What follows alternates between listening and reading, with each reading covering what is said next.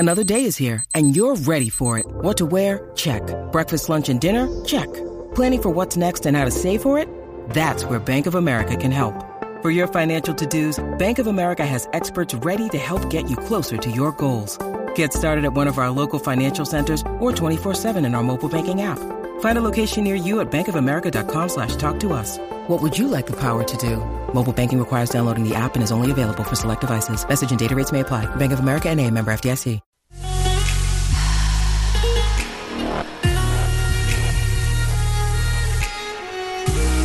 Coffee and Cream on Hail Varsity Radio with Andrew Rogers and Damon Benning. Purdue lobs it to the other end. Zach Edey knocks it out of bounds. And the Purdue Boilermakers are the Big Ten tournament champions. Final 9 seconds. Everybody on their feet. Proctor grinning ear to ear. And for Duke, the dynasty continues. They've won their 22nd ACC title. 3, 2, 1, ball game for VCU. They got to inbound it. And now it's done for the Rams. It's an Empire statement. They're going back to the NCAA tournament. Houston couldn't do it. The Tigers, for the first time in history, beat a number 1 and win the American Championship. Cabela sets for the second free throw. It is up, and it's no good. And the ball grabbed by Hawkes. Now the Bruins could tie with a 2. Here's McClendon for the win. It's no good, and Arizona is Pac-12 tournament champions again. And that'll do it. 65-51, Marquette. The Golden Eagles are Big East tournament champions. Good morning, Coffee and Cream in the morning on Hail Varsity Radio, powered by Currency, alongside Damon Benning, Andrew Rogers. Happy to have you with us. I did not do my hair this morning. I know it looks like I did my hair this morning, but this is still, when you just put water through the gel of last night, it still gets stuck. So Great. That is why the hair is still spiked up. Guess what? We don't mind. Normally I'm wearing a hat. Listen, you come out with a beanie, a toque, a stocking cap, bald. Well, bald, we may have some speaks. But outside of that, you imagine I just show up and it's clean. It's like, it is not just a shave, like you just fully shave your head, but it looks like Adrian's head. I wouldn't have it. Hey, man, you do you. I don't. I'm not Judgy McJudge over here with the old appearances. Whatever makes you comfy, as long as you got your Beanery coffee and from the H&H Chevrolet studio, we're probably we're going to get off to a good start. Do you like this? I do. The new background. I don't know if anybody else noticed that we had a new background, but the curtain is gone. This was the man behind the curtain. Yeah. This is the Wizard of Oz. We should have beautiful patchwork. Now, these two panels right here took about 24 hours to put up for some people, and then the other two took like 15 minutes for the other guy. Did you know that there was an outlet up there? No. Yeah, I had no idea. Nope. And he wrapped it well. So maybe we should plug something in. Like an X-Acto knife. But see, if you plug something in, right, because that's meant for a TV. So if you plug it in, then you have a cord hanging all the way down, and then it doesn't look as nice. Don't want to get my hand game right. Not with the cords anyway. No, sir. Anything happened this weekend? Anything? Fudge, anything to talk about today? It started with an abysmal Friday, and the weekend got a lot better, though. Just a ton to catch up on. This would be a great time, because we won't get to everything. Shane, what's our clean up in aisle 4, man? Where sports we just cleanup. Sports cleanup. Mm-hmm. That's later on in the show. And just hit. I don't even know if we'll get to everything in the sports cleanup. Well, I don't know how you can. Do you know what kind of dawned on me? We didn't even talk about and I get it. It wasn't on a ton of people's radars, but we missed the whole Players Championship. Yeah, TPC. So it was And how about that performance by Scotty Scheffler down the stretch? So that it's just I feel like we missed that, but it's a lot going on. I'm in the midst of watching Full Swing on Netflix right now. That's unfortunate, and it's really cool because I am like getting involved into the lives of these guys. And you know, the first 2 episodes were really good. I'm only 2 episodes in. I have yet to watch 3 and 4. I think that's when somebody told me it wasn't as good as the first 2. Listen, something's wrong with Netflix anyway. It just is. I mean, in regards to my show choices, it is. And listen, I'm not one of those guys that's trying to take money out of anybody's pocket. Lord knows. I mean, I've seen people hustle their way to big positions and not really know a thing about what they're talking about, but that's beside the point. So with Netflix, it's like you got 55 new shows that are like 5 episodes apiece. And you're done watching and you're like, man, I got way more questions than answers. Why'd they put this on? I feel like The Watcher is still on your mind. Well, that one did not make OT me particularly happy. But how about some of these ones where, like, I was watching the Texas Killing Field. There's a ton. I'm like, haven't seen that one yet. So I'm on now. This, I don't know if I want to. I'm on this like this murder in the Amish country or something like that. I mean, just some of it is like my choices, I think. You and me with our crime shows, like if I see anything that's thriller, murder, mystery, whatever, I'm watching. I'm going right to action and in crime. And I watched your boy made a bad choice because Saturday was the first day that I can remember where not only did I only take 1 shower, just 1, which is extremely rare. I didn't get in my vehicle. You just sat at home? A lot of games. The whole day. The whole night. And didn't go to bed until like 2:30 or 3. Oh! Kid you not. And then so tell me this. At 2:30, 3 o'clock, did the clock already change? Yeah. I think it had just done it. So when you thought you went to bed at 1:30, it was 2:30. Yeah, because there's only 2 clocks in the house that don't do it on their own, and that's the microwave and the stove. And I didn't see that until I let the dogs out Sunday morning. To keep you guys on clock, I use time.gov. It's the official time of the United States. Yeah. That has not updated yet.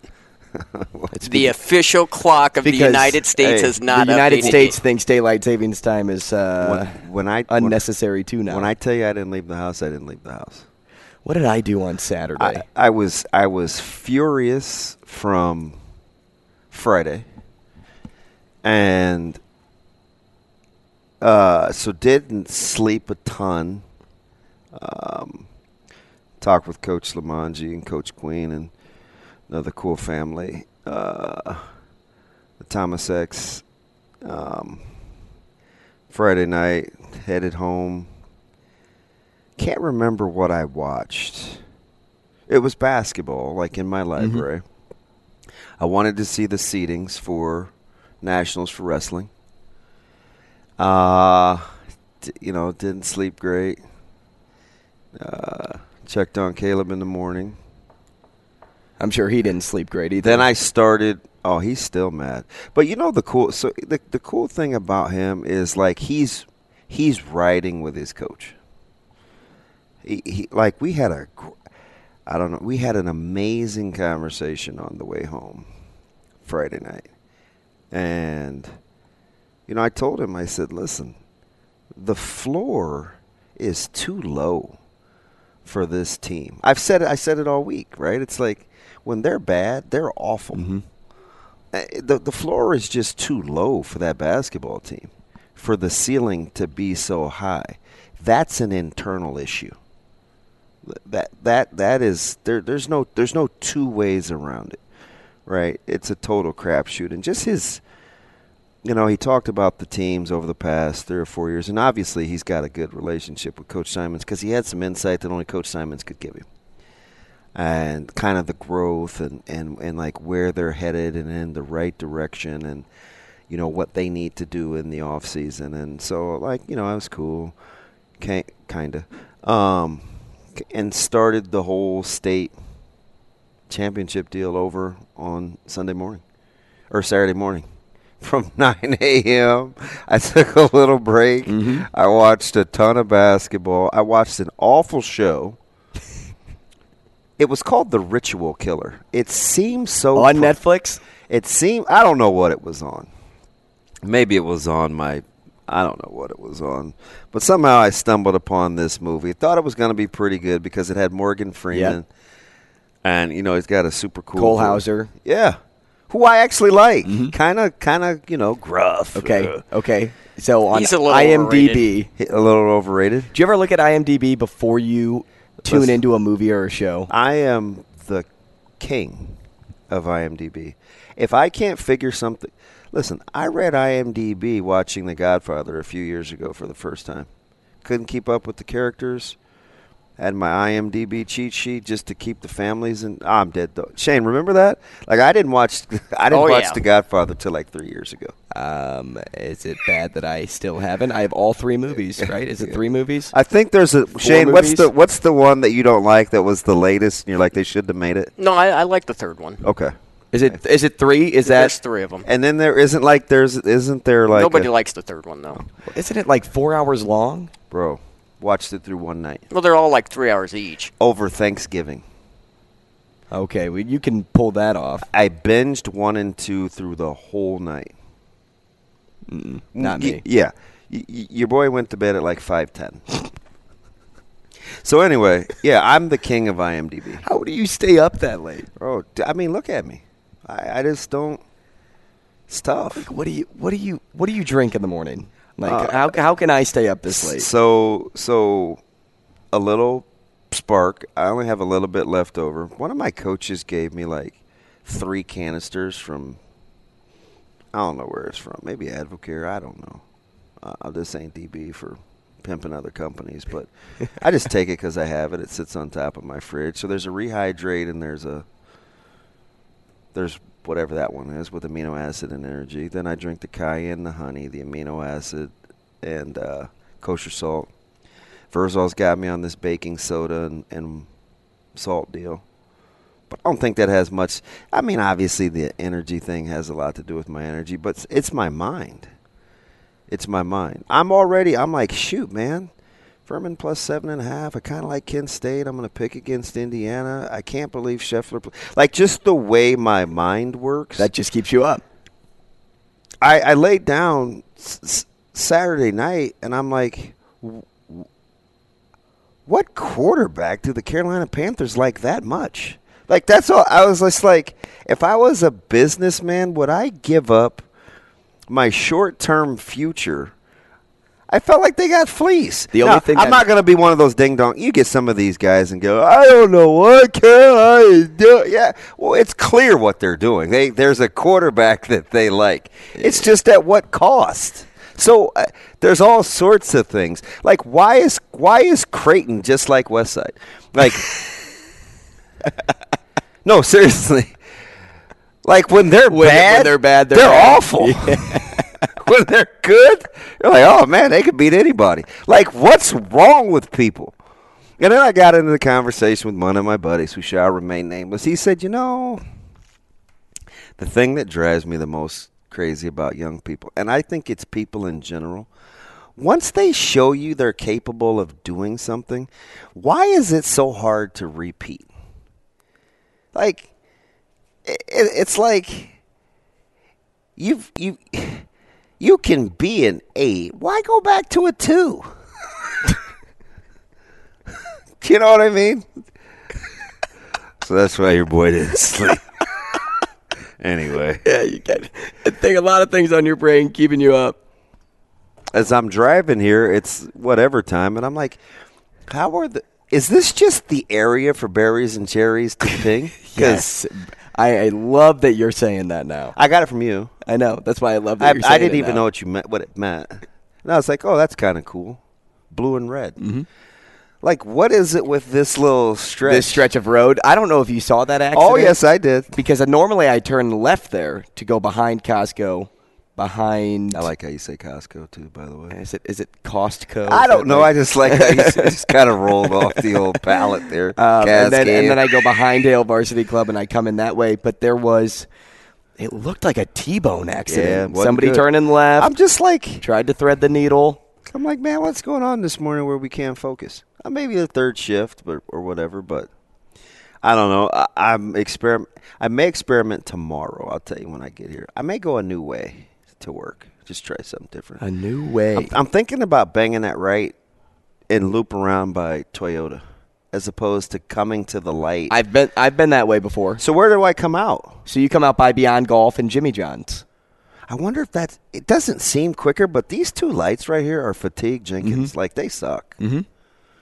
And that turning, the lane to get off of Harrison to turn on to 126, that left-hand turning lane is only about 4 cars deep. Mm-hmm. So if it's more than like 4 cars to turn left, like, you're in other people's way.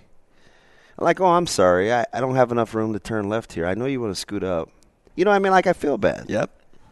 I've gone right before. It By the way, is kind of slow. Don't watch The Ritual Killer. I think it's only like 30 miles per hour on that road. Spoiler alert. Well, Ritual Killer is only 4 out of 10 stars on IMDb. Dude ate an eyeball. Okay. You know what? No. IMDb. Muta. No, get it. IMDb. Then no wonder you like IMDb. Dude. It spells you. Yeah, and here's the thing. Which, speaking of you, new season. 86% of the time, I don't know what's going on, so I need help. I always, I flirt with the plot synopsis. Do I read it? Do I not? It depends. How lost am I? Do I need a compass to find my way? How complicated is it? Yeah. You don't need one for The Ritual Killer. It was so promising. So promising. A lot of holes. Shane, you're the movie expert of the three. Do I know better if a runtime is 92 minutes? Depends upon the movie. 92 minutes is pretty good for a comedy. 92 minutes isn't necessarily good for an action movie. Fudge. I'm like, why'd you leave so much on the table? Thrillers seem to be like 145, so... 145. 90 minutes for a thriller seems a little short. Can't remember what stupid documentary I stumbled on that only had 3 episodes, and I was like, did you not finish? Did somebody slash your budget? Yes. That is the answer to that question. Did somebody? Yes. So why does Netflix? Why do they keep cranking them out? Because I think Netflix struggles to get rights to things. Because the movies that are on there, there's like always like 2 or 3 recognizable films. Yeah. Whereas like there, a lot of cartoons, there was Despicable Me for a while, and then The Hunger Games is on there. I watched a lot of shorts. I see a lot of like recognizable movies and TV shows, and then all of a sudden I see the big red N up in the top left-hand corner on a lot of shows. Yes, it is all of them based in Nebraska. Yeah, they're probably probably waiting on a 12:00 announcement from Danny. Everybody's waiting on that announcement I right don't know now. About everybody. Everybody. Yeah. I can bet you this. I bet people will open up Twitter right at noon. Yeah. Just to see. Well, they'll be curious. Yeah, best wishes to whatever he chooses.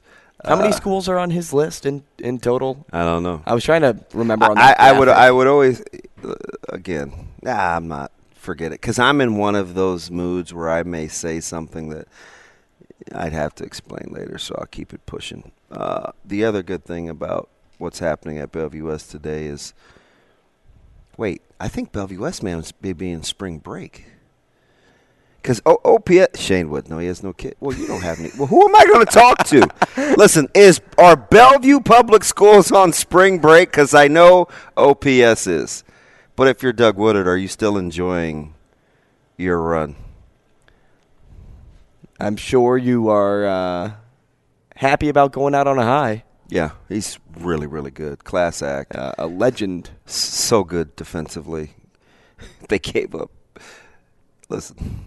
They gave up 28 points in 2 first halves in back-to-back days. Mm-hmm. And what did Coach Woodard say? You're like, Coach Woodard, if there was one word to describe your team, he's like, defense. And I was like, yes! I asked for one thing. They're Coach so Woodard's like, good. We have like 40 things that describe our team. Do you know what I was surprised about?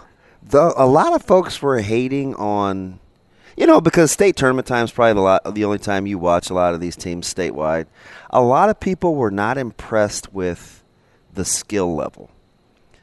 And I could see it a little bit. I think, Miller North didn't make a field goal in the first quarter, which is really hard to do. Now, Westside tried, but it's really hard to do. He's got jokes. I got tons. But they're so good defensively. Yeah. And it's like, when you got the best player in the state, we saw so much, and we got to get to our brackets. You just got home last night. Yes, and my voice is a little hoarse, and I knew it would be. I was yelling and screaming into a microphone all weekend. Did you make your own hockey jersey, or did they get that for you? So, funny story. When I first got hired at UNO, they had this, like a rummage sale. It was one of those, like, turnover sales. I'd like that. Yeah, you would. Did I know you then? No, this was prior to. This was like when I first got hired at UNO, and they had the. If you can compare it to anything, a lot of schools have like Nike sales or Under Armour sales where you can go and get it for like 40% off or whatever, 50% off. And so UNO did that with a lot of their team gear because they just had so much extra and they were getting new stuff. So you could get pairs of shoes for like $40. Like we got brand new basketball shoes that had never been opened out of the box for $40. Well, they also had a huge rack of hockey jerseys. And they opened it up to staff, I think, first before they opened it up to the public, staff and students maybe. And so I grabbed a jersey just because I'm like, ooh, it would be really cool to have an Omaha jersey. Didn't even expect to be the MC that year. I was just, a jersey could be cool. I could hang it up someday. And then when I decided to be the MC, it was like a uniform piece for me to say like, hey, okay, this is how I'm going to identify myself out in Baxter Arena. And then 3/4 of the way through the season, this was when I was starting to take like some unnecessary jabs for saying make some noise. That was kind of like the phrase that I gravitated to, even though I'm not the first MC to ever say make some noise. I am probably do people get after you about that? Oh, they were like, oh, try something new. I remember a lady tweeted me one day and started tossing around. It gave me ideas of things that I could say to change it up. Listen. And one idea she gave me was raise the roof. Can you imagine? I'm out there on the ice, hyping up this crowd, hyping up the team. And I'm like, all right, fans, raise the roof. What are we in the 90s? I don't know, man. Raise the roof. I tell you, you gotta be careful with social media. You can't seek counsel from people and that are less I mature. don't. I actually had a coworker that always would tell me because he was that person, and he would always be like, "Oh, Andrew, they said something else about you," and would just read it, and I'm like, "Dude, I don't want to hear it." Like I don't care what anybody has to say. I always had like a few haters out there in the crowd. Haven't heard them this year. We're going to talk to Mike Sauter later on. So speak of haters. He told me this weekend alone, he said he blocked over 150 accounts. Well, because I was in the suite last night when he was there, and he goes, I said, you can just mute people so that they don't see you block them. He goes, no, I'm blocking them. Hey. And he wasn't even passive aggressive. How about and he's funny, right? Like, because he can be so petty. But dude, he's like Mike Sauter. No, the little right hook. It was like a check left hook. It was like Mayweather versus Ricky Hatton. The first thing he said to me when I walked in was, "Hey, we're boxing now." Listen. About what? Check left hook. Mayweather versus Ricky Hatton was Sauter to Stu Pospisil. Oh. That was so childish. I was like, Mike, frozen, man, let it go. And he tweets like he talks. Yeah. I'll just leave this here. Oh, we're here for it all Monday, man. 888-638-4876. You want to be petty? It will be petty. It will be petty. Lots more to come. More CNC next.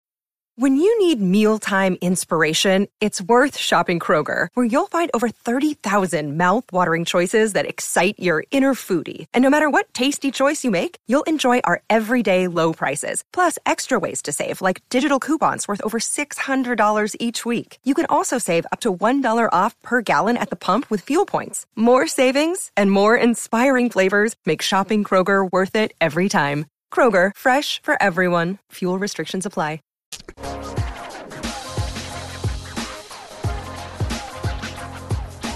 Coffee and Cream with Rogers and Benning on Hail Varsity Radio. Welcome back. I finally remembered what show/movie, I should say, I watched on Saturday. I was just telling DB. Luther, also on Netflix. I was trying to figure that out while you were giving your story because I'm like, ooh, he's giving me a lot of time right now to really figure this out, and I couldn't do it. So I'm like, I abort mission. Two people that could tell you a lot about Luther. One, Vicki Benning, who is with Bloomberg News. She's big time. My sister, big Luther fan. Idris Elba is like her dude. And I don't mean Vandross. I mean like the show. He started on BBC. He's a detective, a very troubled detective. So The Fallen Son picks up after all of his escapades. Stop me if you've heard this before. Really good criminal detective. Doesn't really follow the letter of the law. Finally catches up with him. But he's got to be... That's the part I didn't understand. He's got to be unchained because he's so good at his job. He's got a serial killer that's taunting him. Pretty much what I watched with The Ritual Killer. Another black guy is the lead. Wasn't as good as Idris Elba, though.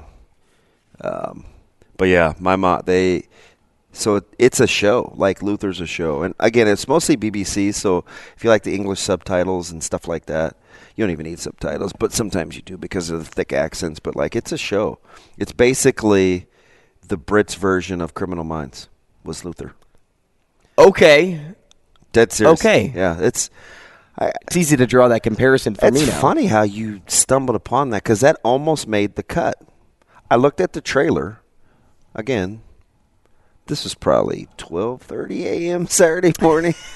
I looked at the trailer, but went back to The Ritual Killer. Well, and The Ritual Killer is only about an hour and a half. Luther's about 2 hours. Yeah. So I'm sure that could have played into as well, that late into the night. Shane, what's my guideline again? 90 minutes is good for a comedy. About 2 hours for action. Where are we at with drama? About 145. Yeah. Laugh, laugh, laugh, laugh, laugh. Get on board. That's a drama. Y'all brothers ain't ready. People used to come out to it. Some people thought it was like Pastor Troy. Drama did the rendition. You know, like 2 hours, 2 hours 15 left, for right, like left. Don't Mm-hmm. Go ahead and Google action it. sci-fi. Bop your head to that. But I've heard it before. Your Mama Rogers, she likes to dance. I don't know if she would be dancing to Mama that. Rogers texted me and goes, "You didn't finish your Jersey story." I'm like, "Mom, we bounce around. We're like pinball machines." Hey, so by the way, what do you do with that when it's not hockey season? Please tell me you don't wear it to your Blues bar or anything. No, I hang it up in the closet. Do you wear jersey? Are you a Jersey guy? Oh, you know I'm a Jersey guy. Yeah, that's unfortunate. I'm willing to overlook that. No, my jersey though was I say was sick because Tarasenko got traded, but it was split down the middle, and my aunt made it so the left side is home and the right side's away, and the letters and numbers match the home and away jerseys. So if another man's trash is another man's treasure, what is Tarasenko currently? A guy that can only score. Still another man's trash? Occasion, yes. Because he makes a ton of scratch to be just okay.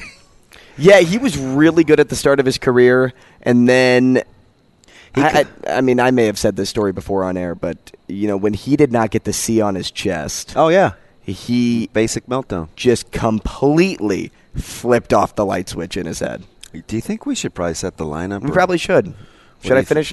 Let me finish this real fast. My Make Some Noise jersey, the reason that's on the back of it is because of the tagline, and my Learfield friends over at UNO, who are great people. They do some great work with us too here at Hale Varsity Club Hurrdat Sports. But I like that. They treated me to that for all the work I helped them do because I was essentially the voice of their sponsors, right, inside the arena. So by doing my job, they gifted me that on the back. So Lawlers, who is another huge partner of UNO and a huge partner for a lot of sports teams here in town, stitched on those letters on the back. So that's why it says make some noise. Full circle. Now we are done. Let's set up the show. So, again, as DB put it, state basketball this weekend, Friday and Saturday. We will get into our thoughts on that. Plus, we're talking to Mike Sauter at 9 o'clock for the show to do a full state tournament recap. Selection Sunday, which drew a lot of people's attention last night, especially mine before the start of the hockey game. We'll look over the bracket. We'll look into some of our favorite matchups, especially as the week wears on. Tuesday, Wednesday. I got a couple of things to look for. There's one sleeper I like at 16. What about the proverbial 5-12? There are some juicy 5-12s. There are, and those are actually pooled into an article that John Cassaway and Matt Eisenberg wrote for probability on upsetting in the first round. So they put together something like that. So we can look over that today. If you'd like to know, they are Duke and Oral Roberts. Which, oh my goodness. Max Asmus and company. Can we just talk about like how the committee went about snubbing certain teams? There are some March. Teams that got some tough draws. So here's our poll question today too. Because there's plenty out there. But which matchup had you saying, well, they got snubbed? Go ahead and give me yours, and then I'll give you the list of 4. Well, man, you could probably come up with the list of 4.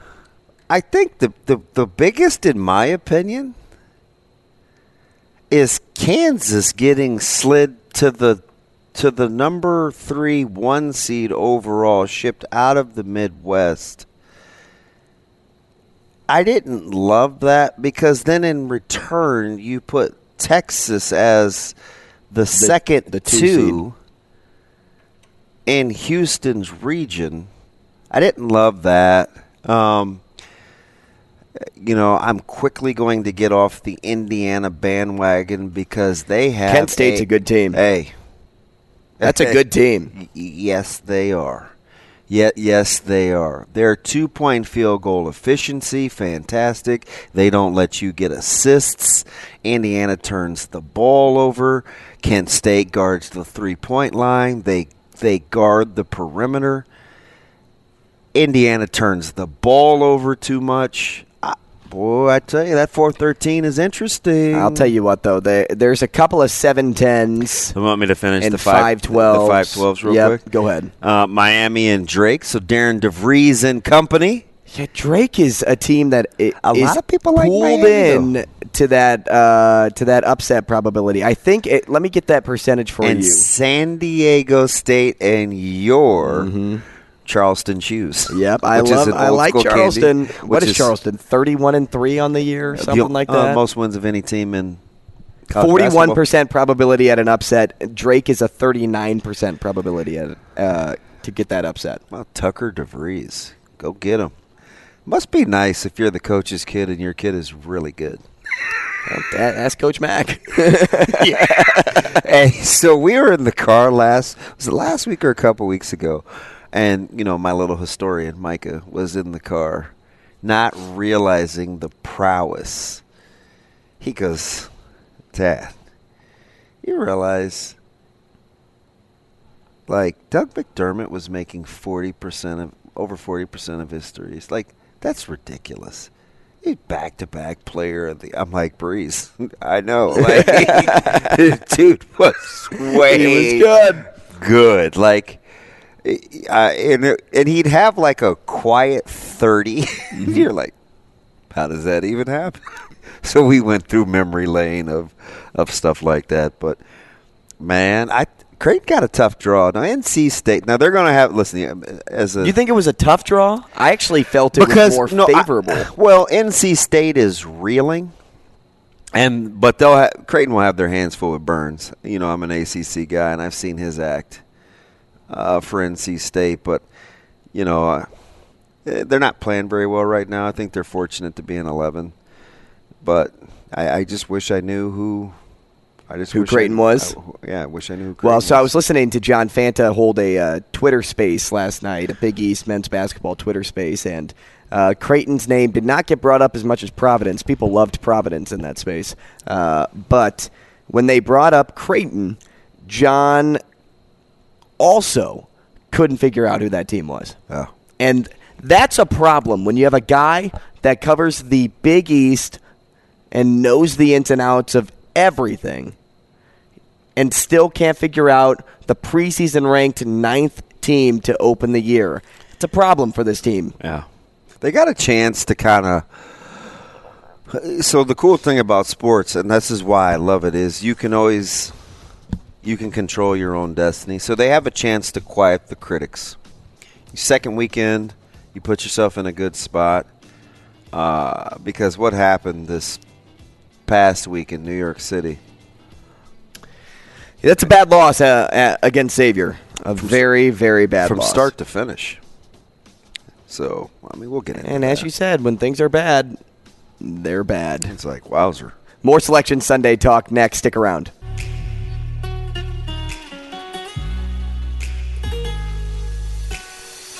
Coffee and Cream with Rogers and Benning on Hail Varsity Radio. It's over.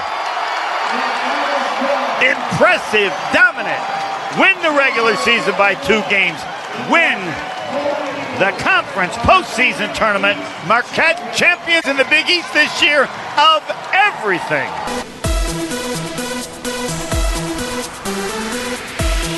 As college basketball teams prepare to make an impact at the NCAA tournament, you can make an impact too here locally by being a big brother or a big sister. Think about this. Little brothers and little sisters are more likely to maintain or improve their emotions, decrease risky behaviors, improve their confidence in school, and maintain or improve their grades when they have a big. Big Brothers Big Sisters' mission is to support one-to-one mentoring relationships that ignite the power and promise of youth.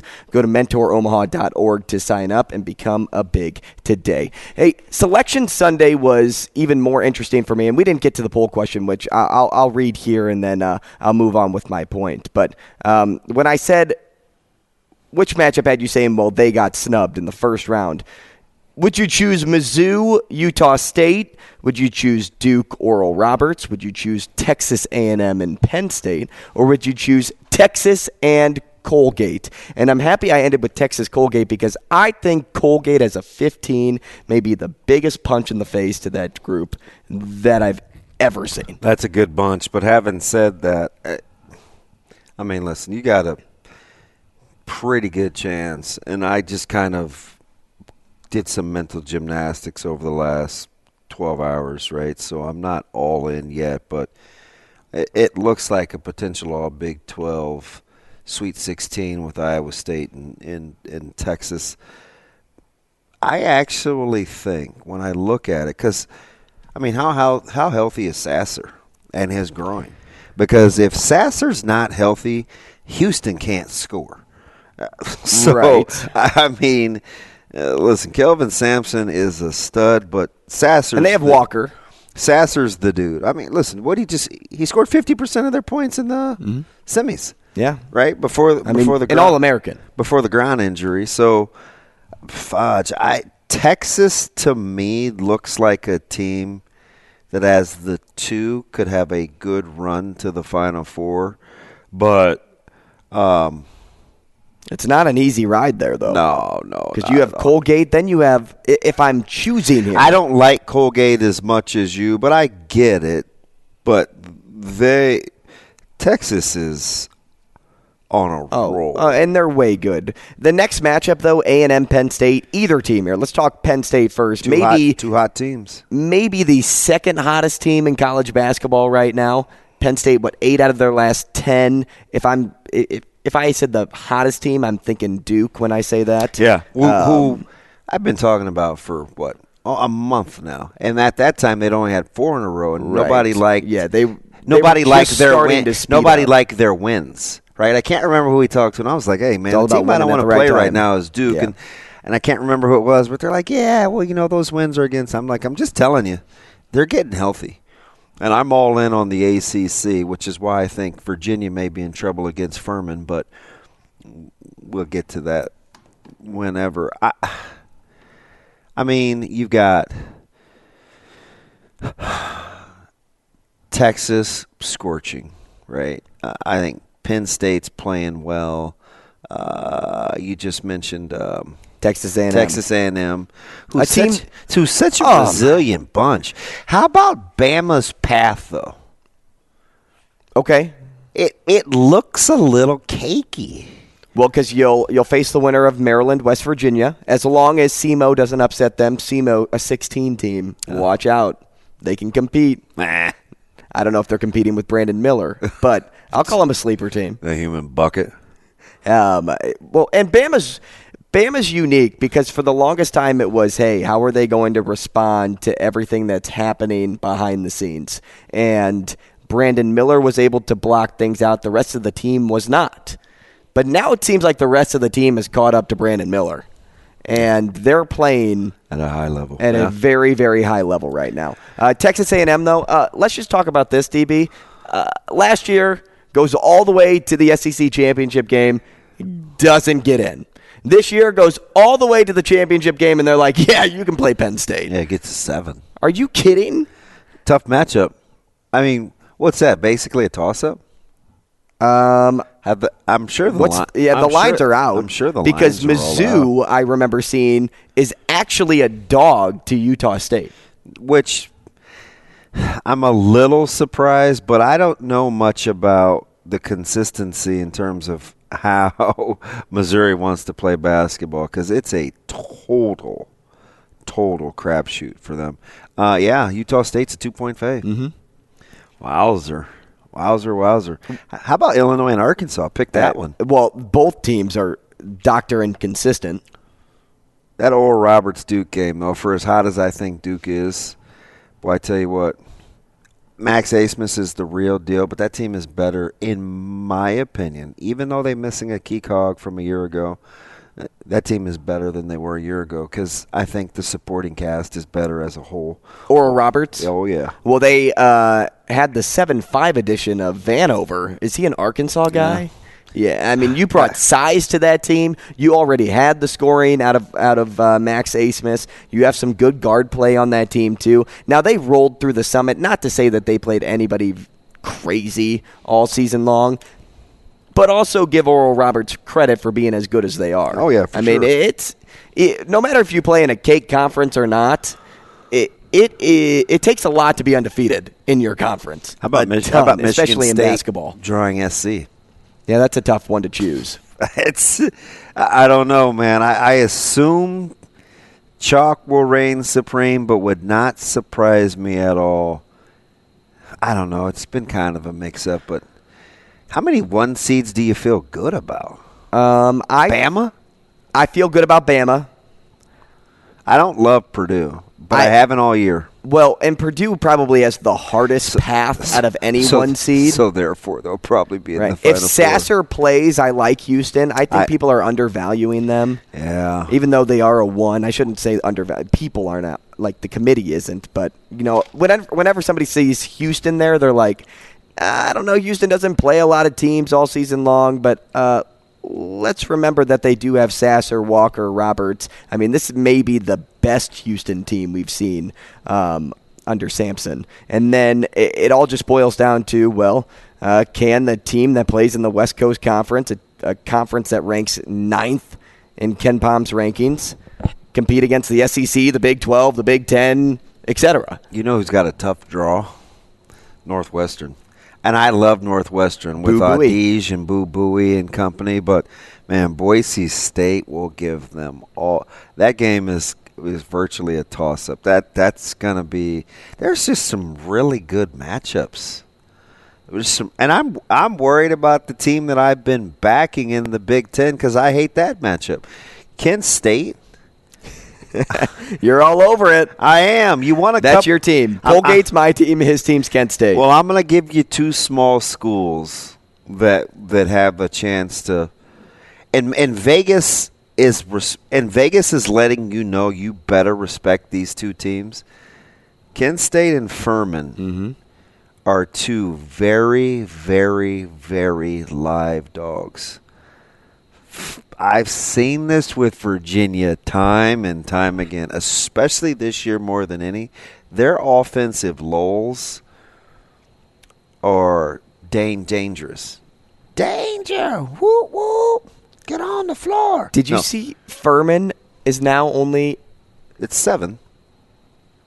I looked at it right away. It's 7, right? Or am I losing my mind? There's no way I'm looking at the wrong thing here. West Virginia, Maryland. Yeah. Okay.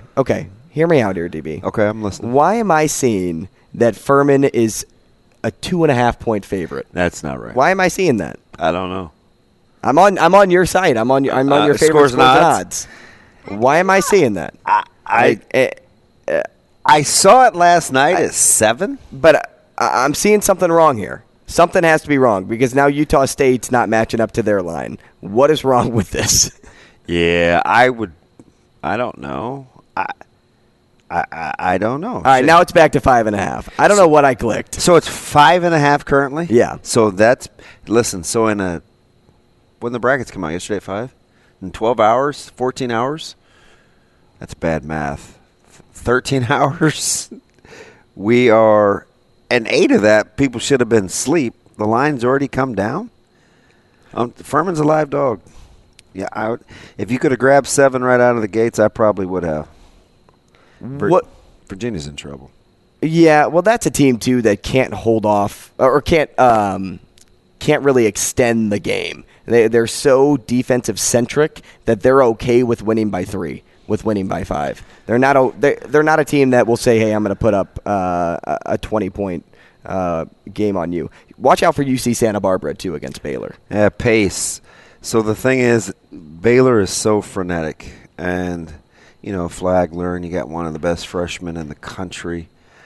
I don't know if the Gauchos can score enough. What's the number? Do you know I do not know off the top of my head. Off the top of your melon. I didn't really pay much attention to that early, but I don't think the Gauchos can. Oh, it's only 10. So it isn't gaudy. And not gaudy at all. Before we wrap this thing up and talk to Sam McEwen, the last game quickly that I want to mention is Memphis, the team that beat Houston. Yeah. A Sasserless Houston, yes, but they have a lot of size. Hardaway's teams are known for size.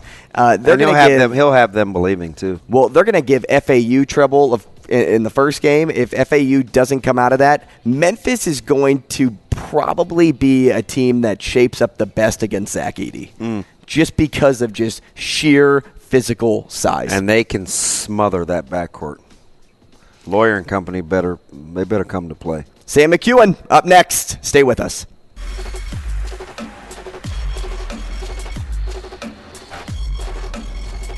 Coffee and Cream with Rogers and Benning on Hail Varsity Radio. Here is the sports editor for the Omaha World Herald, Sam McEwen. That's fine. Sam McEwen. We're gonna throw the ball, and you just stand back there and throw it where you want to go. That kind of thing. Sam McEwen. Are you guys going? Sure. Now, Sam McEwen. Top of the hour here on Coffee and Cream in the Morning on Hail Varsity Radio, powered by Currency, alongside Damon Benning, Andrew Rogers. We are live from the H&H Chevrolet stage at Hail Varsity Club, 590 ESPN Omaha, live on Twitter, live on YouTube. Happy to have you with us on this Monday morning, and happy to now be joined by Sam McEwen, the sports editor and Nebraska columnist for the Omaha World Herald and Husker Extra. Sam, good morning. Good morning. How are you? Good, Sam. Good morning to you. Busy weekend, no doubt, but the biggest news that kind of got buried underneath state basketball and Selection Sunday and everything else taking place this weekend was the Chicago Bears trading the number 1 overall pick, Sam. That's right. It was big news in Chicago. What do you think? What do you think? Know? Oh, I like it. I'll take the receiver. I mean, the Bears don't have very good receivers, so I'm happy about that. Obviously they were going to trade the picks, the one pick, and they were going to get picks. I thought they got a pretty good trade. When you go down to number 9, you gotta pick smart. So they're going to have to pick the right guy at 9, and that's odd to say. Yeah, they're going to get a good football player at 9, but they're not picking the 3rd pick, and so I think you've got to be smart about who you select there. But they'll get a pretty good pick in 2024 because I don't think the Panthers are going to turn it around that fast. So I don't mind it. I like what they got. Now the pressure's off. There doesn't have to be a big, month-long countdown. They can focus on getting the best player they want at 9. And they got a pretty good receiver out of it, too. Now, they're going to have to probably give him a contract, and we'll see what they do. But I thought Ryan Poles did a nice job. So it's interesting. You're one of the few Bears fans that isn't gushing. Is it because you have stress disorder? Because I'm looking at the numbers, Sam, and I don't have any skin in the game. It seems like he didn't give up a ton to get a lot. Well, no, they gave up the number 1 pick, and they basically gave up the right to select whatever quarterback they want. And there's a lot of talk. So there's no one great quarterback. That's the thing. Yeah, so do you feel comfortable saying that? Because what if they didn't want to – how about just the player they like? Because I don't think it was going to be a quarterback to begin with. Well, there's one player, and, he's in a messy situation, There's only one player that you would have picked at that spot. Oh, Jalen Carter. So, yeah. And so if it wasn't a quarterback, he could still fall to 9. Maybe. He certainly could. He could fall off farther than that, too. Hey, when's that date? April 16th or 14th? Or when is that, the court date? I think it's the 14th or the 16th. I don't know when the court date is. For him, I don't know. And again, that's not going to keep him out of the NFL. That's not going to. He's going to be in the NFL at some point. But I don't know. I don't know if that's necessarily what they want. He's not a pass rusher, so can you go get the pass rusher you want at 9? And of course, you can get a quarterback at 9. Patrick Mahomes went 10. So yes, of course. But the challenge with knowing who Patrick Mahomes is going to be is related to the system that he's in now and the players that are around him. If you take Patrick Mahomes and you put him somewhere else, would he be Brett Favre, or would he be, somebody that threw a lot of touchdowns but also made a lot of mistakes? Patrick Mahomes is the perfect marriage of the quarterback, the system, having the players around him, the coach. And so I don't know that it's that simple all the time. It's, let's just go get the guy that's like Patrick Mahomes. So I don't think they would have done that, and so I like what they're doing here. No, I'm happy with where they're at, but I'm objective. I think you just have to see how it goes. And the Bears have a long climb. It's time for them to be in the NFL playoffs every single year. Packers are in trouble. They're in trouble. Yeah. Whether they keep Rodgers or they don't, that franchise is not what it was. And the Vikings do what the Vikings always do. So the division's there for the taking. This isn't, there's no longer kind of like the division the Steelers are in. You can just tell that the Steelers and the Packers held a grip over their respective divisions for a long time, and it's wide open. And so it's time for any team in that division to take over. And with free agency starting this week, they have a lot of money to spend, too. Mm-hmm. Let's change gears here, Sam, and talk about Carolina and their cap space. Oh, yeah, that too. Let's change gears and talk about Selection Sunday. We'll start with the local team. It's not the commanding red-hot team people were expecting at the start of the year, but they did seem to get a favorable draw last night opposed to some other teams. In terms of difficulty, do you think this team has the potential to meet the early season expectations now of an Elite Eight or better because of where they're seated? Yeah. Yeah. I mean, there's a lot of things that could have happened. There's a lot of things that could have happened at Creighton, and it would not have been good. They could have been shipped, 1,500 miles away. There's a lot of things that could happen. They got to go to Denver, and they get to play a team that, if nothing else, is going to want to get it up and down. And Creighton has no problem scoring and running.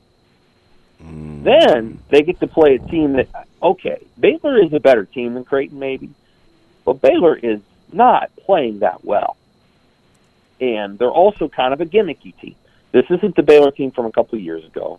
This is kind of the Baylor team they lost to 9 years ago in the NCAA tournament. So, if you figure out how to beat them, and Iowa State's done that, and Iowa State's coach just happens to be Greg McDermott's probably his best friend, darn close to it. You got a great chance. You're going to have a fan advantage in Denver because Baylor's, we all know what the Baylor's fan base is not. It's comprised of about 2,000 people in basketball that travel with them. So you're going to have a fan advantage. You're probably going to have a home court advantage in Denver. And then you're going, if you win those two, and I don't know, somebody said UC Santa Barbara might beat Baylor, and I don't think that's true. But no. But, if that happened, well, then you're playing UC Santa Barbara, which has got 9 people there. And so then you're going to the Yum Center in Louisville, and you're playing Arizona. Arizona's a good team. They're better than Creighton, and they've already beaten Creighton. But they beat Creighton out in the middle of the Pacific Ocean, and it won't be easy for Arizona to travel halfway across the country. So, yeah, absolutely. Now, Final Four, that's a tall task given who's in the region, and that team's going to come out of the other side. You can just almost guarantee it. They're very good, and as my colleague Dirk Chatlin said on Twitter last night, the tough region is the West, and so if you look at that one's pretty stacked. I don't think this region is nearly as stacked, and I think it's designed for Alabama to get all the way home and to get to Houston. So, yeah, Creighton's got a really good path, and the first game. Now, that team has played a lot of good teams. I don't care if the ACC only had 5 teams in the tournament. It's still the ACC. So they're not going to be intimidated. And if they make shots, they're going to be hard to beat. But they don't play much defense. And I think that's probably good news for the Jays. Andrew asked me this morning my biggest takeaway, and number one, I didn't even hesitate. I said, I think Kansas got jobbed. Number one, getting shipped out of the Midwest. Yeah. Houston doesn't have Sasser. They lost their conference tournament as well, and they jumped Kansas to the Midwest. Kansas playing without their head coach, lost to a hot Texas team, and they get shipped to the West. I was like, wow, that did not seem – I don't know. See, it seemed a little off, and I completely agree. The West is loaded. It is. So the West region is loaded. Now, they got shipped to the West, but they got shipped to Las Vegas, and that ain't quite the West. I mean, that's like there's going to be a lot of Kansas fans playing blackjack. It's pretty good. Like it's you also have Gonzaga and UCLA and Arkansas and Illinois and TCU and St. Mary and UConn. That's Listen, that's a monster. Okay, that's a monster. But if you put that group in Kansas City, it would have been easier. But and Gonzaga knows how to get to Las Vegas. I mean, they'll have a lot of fans there. And it's easily the toughest region. Maybe what Kansas can hope for is that they don't have to play the entire side, 2-3 side. They only have to play one team on that side. So, we'll see. Arkansas Illinois is a fun game. Won't surprise me if Illinois wins it, even though Arkansas's got more talent. Won't surprise me if Illinois wins it, and then you get Brad Underwood against Kansas. You just never know. I mean, Brad Underwood will coach his tail off against KU. So we'll see. And Des Moines is close to Illinois too. Like, I mean, that's just a drive over. So Kansas, if they get all the way to the end of it, will have earned their way. And Houston, they're a good team, but I don't actually anticipate they're going to be there when it comes down to it. I don't think they're going to make it all the way home. We're talking to Sam McEwen, sports editor and Nebraska columnist for the Omaha World Herald and Husker Extra. Toss him a follow on Twitter at SWMcEwen, OWH. Sam, there are two super hot teams in March, and one's Duke. The other is a Big Ten school, Penn State. What do you make of their draw against Texas A&M, another very good team that made it to the SEC Final for 2 straight years? Penn State's the team that I think Nebraska probably wished it was. I remember they used to be a comp like 7 years ago. Remember? That was fun. Yeah, I think Penn State does the things that Fred Hoiberg would love to do. I mean, they shoot a ton of threes. They play really, really competent basketball in a lot of ways, and so that's a team that I think they would, Nebraska would like to be. Penn State got a bad draw, and so I think they're going to have a hard time winning their first game, and they're playing a good team, and if they get through it, then maybe they can work through to the next weekend. Duke is, I think John Shire is doing a nice job, and I wouldn't describe myself as a Duke fan, but maybe I'm more of a Duke fan if he's there. And he's got a little bit of humility to him, and they're going to be tough. The other team that I would say is hot is Marquette, and I tell you what, I'm glad they got up to a 2-line. They deserved that. They did. I was concerned Baylor was going to stay at 2, and that would have been ridiculous. Marquette's going to Final Four on my bracket. That's one hell of a coach. They got a great point guard. Now he's back to being that again. That's funny. Yeah. Texas, the job was too big for him, and now he's one hell of a coach again. It's how people. To his credit, I think. Yeah, I agree. To his credit, I think he knew what the best fit was for him, and to his credit, and I don't. The Texas job is a strange one. It's not an easy job. And it's harder in football even. But he always was a good coach, and he's at a good spot for him, and he's got good players. And they're going to be a hard team to knock out, in my opinion. I think they're, what they did in the Big East tournament, and I know they almost lost to UConn, but beating UConn in Madison Square Garden is basically like beating UConn and UConn. So, they're really good. And so I think Marquette's going to make the Final Four in my book. Duke will fall short. Penn State, I don't know. It's hard to say. I feel bad that they got the game they got, but, I feel bad that the Big Ten feels it necessary to run the thing all the way to Sunday afternoon. I assume that's done for TV considerations, but, Penn State's just basically played an NCAA tournament in 4 days, and so now they've got to try to find a way to recoup and rest, and there's a reason why some of those teams don't play that hard in that event. I don't think Tom Izzo's ever prioritized the Big Ten tournament. It showed. It showed playing Ohio State. So, I tell you that I thought Michigan State had a better chance of making a run than Penn State based on not spending 4 days or 5 days in Chicago. We'll see. We'll see what happens.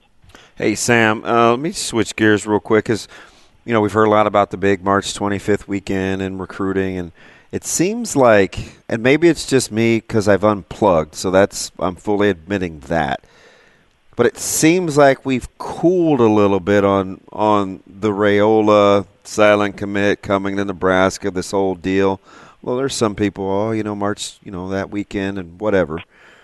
Kalen will announce today. I don't think those two things, for Nebraska anyway, are connected at all. It's because I don't think Nebraska thinks he's coming there, and I think they're okay with that. But Does Nebraska, is the next momentum buzz post March 25th, or is it later than that for you sometime after spring ball? I think it's entirely possible they can get a commit or two March 25th. I don't know that Dylan Raiola will be that person. They're going to have a lot of guys in town, so I don't want to say it won't happen. But I would be surprised if they got a ton of momentum that day. I think what you do is you have junior day. You lay the groundwork, and then you see what you got on spring game day, because you can start paying for the visits here pretty soon in April. And so maybe you can bring a couple of these kids back. I'll be curious to see what Matt Rule's speech down in Kansas City, which is very important, if that attracts any more kids here in the next 3-4 weeks. One of the smarter moves Rule has made. He said last week, going there last week, that was a big deal for him. Like, he wanted to really reestablish some presence in Kansas City. Yeah, it's been good.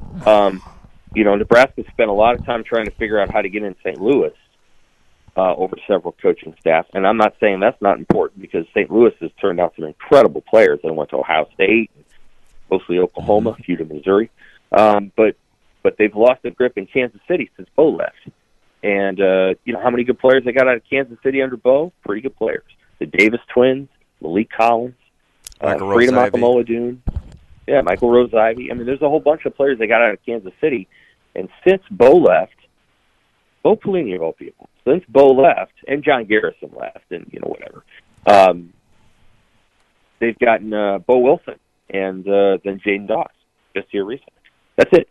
And that's just not good enough. And so Rule going down there, I think, was a great thing. I mean, Dylan Raiola. We've had, I think, a good conversation about this. It's going to be hard for Nebraska to make it work, but I think they can do it, and they're going to have to. I don't think the dynamics will change on March 25th either. I don't think there's another player who could commit to Nebraska that's going to convince him. Because USC is going to mark every good player that Nebraska gets with some good players. So, I think the dynamics are still the same. And those decisions will just have to be worked out and made. And, I wouldn't fault the kid for anything he does, or his family for anything they do. I think that going to Nebraska would be more financially lucrative than it would be to USC, but who knows? Maybe there's a benefactor at USC that's willing to pony up a lot of NIL money. USC has a lot of rich donors. Hey, more than Nebraska does. So we'll see. I don't know. Sam, what do you think? What do you think Danny does today with his announcement? Pick somewhere else. I think the 3 finalists are Missouri, North Carolina, and Colorado. Missouri, that's my guess. Spot. Yeah, so I think I talked to Danny a couple weeks ago, and it's just been so busy we didn't write it up. We'll try to talk to him again today. I think, for him, it's just been a really good journey. He's done this for a long time now. I mean, he's been on the recruiting trail, so to speak, for 3 years, and he was very intentional in the way that he went about it. Much more intentional than most kids who go into this. He pursued and was not just merely pursued. And so I think he's probably done a lot of homework. And if that's where he goes, Brady Cook and Connor Bazelak have had success at Missouri. Eli Drinkwitz is a dynamic guy. Yeah, he's done a good job. He'd love to get a foothold up here. And if they're able to do that, then I think, for example, unlike Mike Gundy, and Mike Gundy's a good coach too, I don't know that Mike Gundy is going to be coming up here and necessarily doing a ton of recruiting, per se, after Zane Flores. Maybe if Zane's great down there, then he got the better quarterback. I mean, so that's kind of a weird. I mean, he doesn't have to. But you know what I mean? Like he did, but like I think Eli Drinkwitz would love to get 2 or 3 players out of Omaha. Yeah, he's definitely trying. Right. I don't know that Mike Gundy cares that much. Yeah, I get you. And Mike I Gundy's get you. a different person. I get you. He's a strange, kind of a strange person. But he's different. Drinkwitz, but they've been making an effort to recruit Omaha, and so I think this would be an opportunity for them to get in. There's a lot of schools that have been trying to recruit Omaha hard, and rightfully so. Kalen will probably go, if he goes down there. Danny will turn around and be a very good recruiter for Missouri, and it's a weird situation, guys. You know, for the second straight year, it's very likely that the top prep quarterback in the state is going to pick somewhere else to go than Nebraska. Last year was Nebraska's fault, in my opinion. This year, I don't know that I can say that, because if at the end of this thing, Dylan Raiola is at Nebraska, and you got 9,000 scholarship quarterbacks down there to begin with, which they do.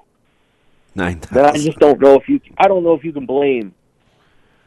I don't think you can put any of that on Nebraska. I think you got to go after Dylan Raiola. You know, you just have to, and there's just no other choice. And you got to wait for his commit. You can't take some other kid's commit and then tell Dylan Raiola whatever. So Danny needs to commit now, and feels like he needs to commit at the beginning of March instead of.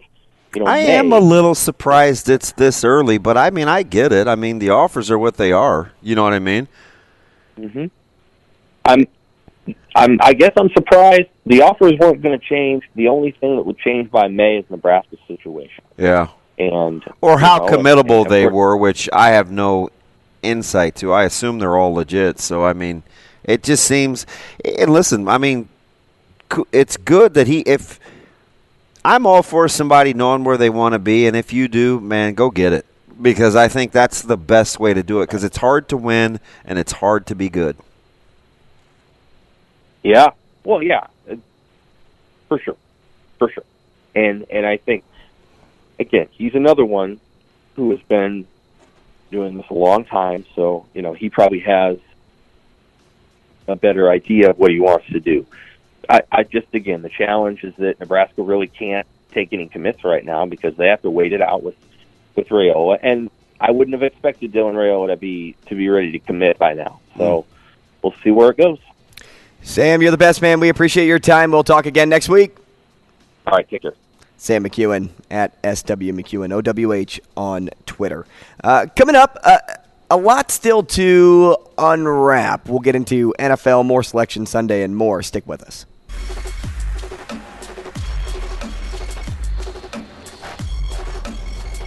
Coffee and Cream with Rogers and Benning on Hail Varsity Radio.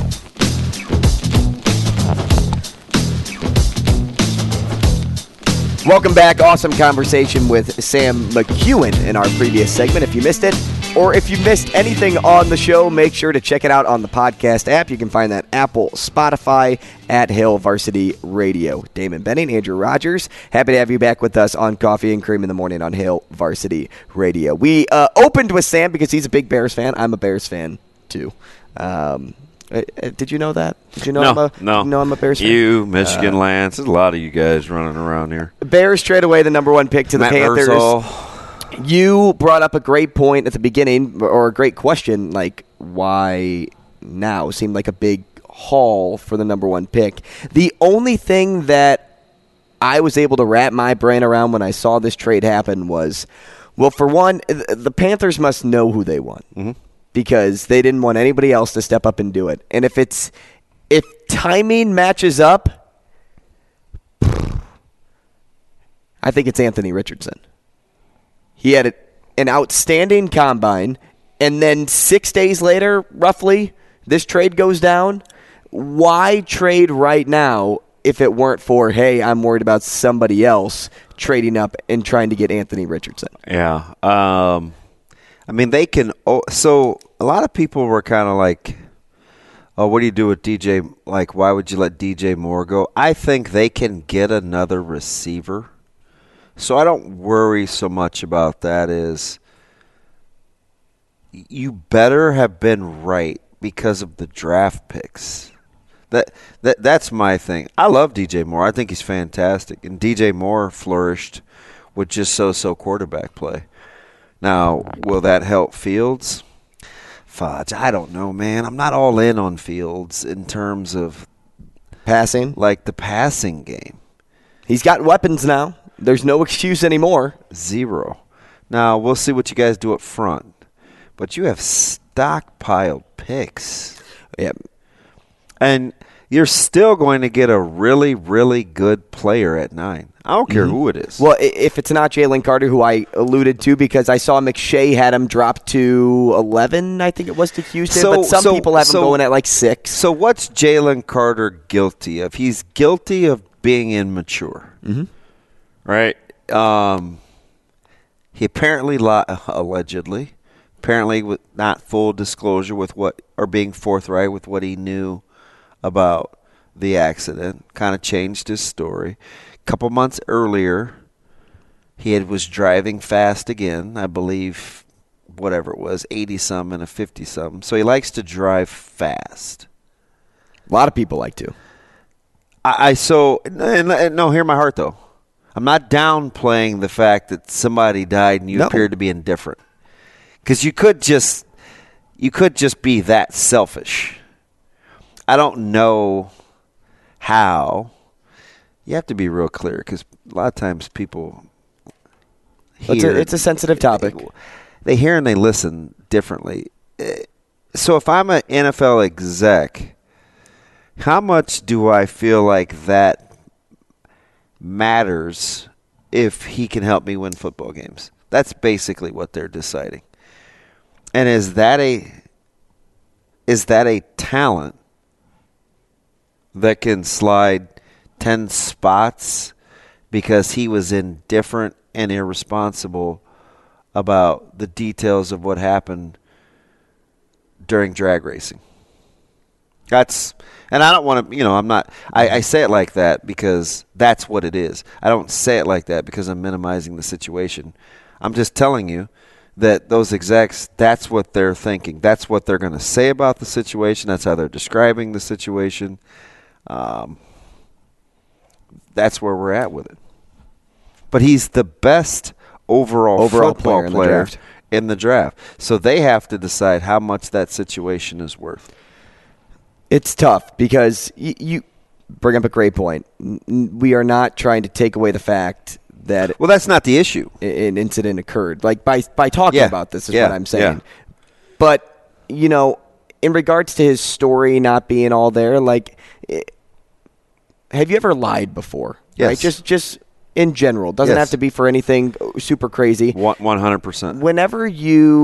Whenever you are scared, you lie. This is a situation that brings about a feeling of being scared because even though you weren't in the actual vehicle next to your current car, you were involved in the situation, so you're scared about everything that happened. You're also probably very, very sad and depressed with how the situation turned out. Yep.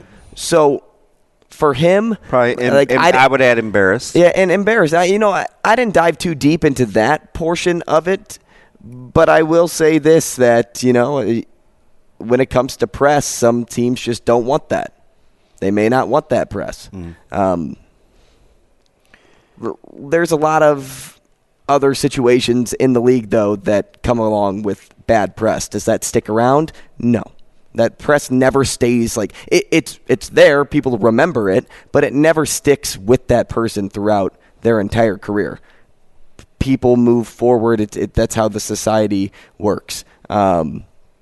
So if Jalen Carter does fall as far as people think that he will, it's kind of like a totally different situation. But remember when Laramie Tunsil was supposed to be a really high draft pick, and then day of the draft he comes out wearing a gas mask and doing some an old video resurfaced on draft day. And all of a sudden he drops to 28 or whatever he fell to.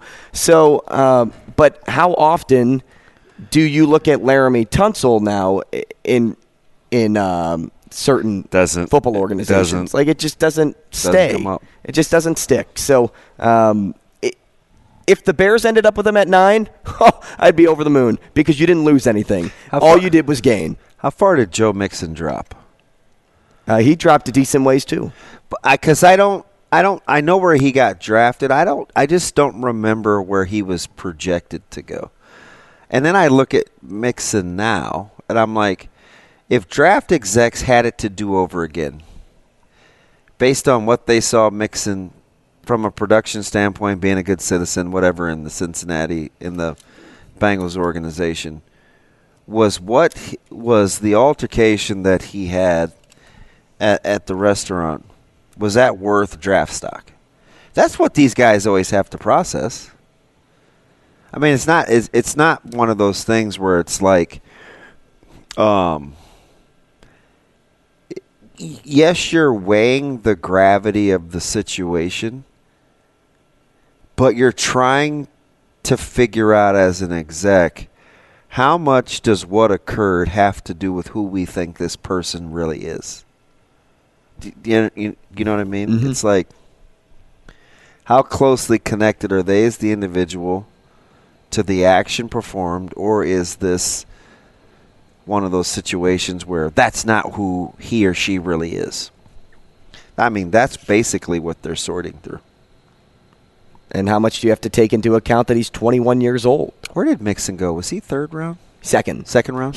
So I just looked it up. The draft order in 2017, running backs-wise, was Fournette, McCaffrey, Dalvin Cook, Joe Mixon. So if he fell... that is unbelievably good. If he fell, was he supposed to be before Dalvin in that draft? I don't think so. Because I remember coming out. I remember that. I didn't love Fournette. I liked McCaffrey. I was a little biased because he, we had met him in person. But Cook was my favorite. Cook was the man at Florida State. I felt like he was going to be a steal. And I don't remember really how I felt about Mixon. I just felt like, it's always funny. When the situation was happening, obviously Oklahoma Tyler is like one of my boys, and we just were going through that situation. And I always joke, WWBD, right? What would Barry do? And I always kind of chuckle when people tell me what they would do in a situation and what you can't ever do. You should never do this or you should never do that, unless you've been in a similar situation. And as a guy who, and I saw yesterday, Kurt McKeever. He said, "Oh, Kurt," I said, "Man," I said, "one of the reasons that I remember you," and I told you this a couple months ago, he wrote a great article in the Lincoln Journal-Star after I was exonerated over some nonsense that had happened domestically. Unless you're in a situation where you kind of feel either threatened or somebody is gone on the offensive and you're defending yourself or not defending yourself. I always love we can't do this, you can't do that, yeah, you can't do this. And I'm like, hey, listen, when you're on the outside looking in, hindsight is a beautiful thing. I just wonder how much of that has to do with being a reflection of who those people really are. Or are you just caught up in the moment? Oh, man, you got to be better in the moment. Really?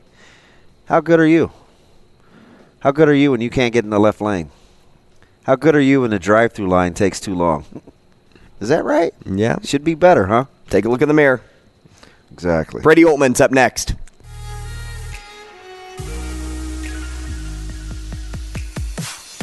Coffee and Cream with Rogers and Benning on Hail Varsity Radio. Coffee and Cream in the morning on Hail Varsity Radio, powered by Currency, alongside the infamous Damon Benning. I'm Andrew Rogers. We're having some fun here on a Monday morning. Hopefully you're enjoying the show. Mike Sauter coming up at 9 o'clock. We also have some more bracketology talk. I guess March Madness official bracket talk with Ricky O'Donnell at 9:45, so stick around for that. But before we do all of that, let's talk to Brady Oltman, Nebraska football and recruiting reporter for Hail Varsity. We talk to him every Monday, and he's at Brady Oltman's on Twitter. Brady, good morning. What's up, man?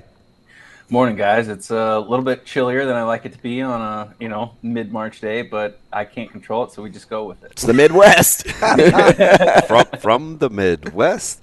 So this is kind of interesting. Andrew and I have been talking basically all morning, on air, off air, quarterback situation, Nebraska recruiting. Obviously, Danny Kaline will make his announcement today. It's kind of weird. I had a couple guys over the last couple of weeks basically surmise it like this. Hey, it's got to be boom or bust with Raiola, right? Just the interest with and from Kaline hasn't been top-notch. Nebraska's got to kind of have a quarterback in the fold.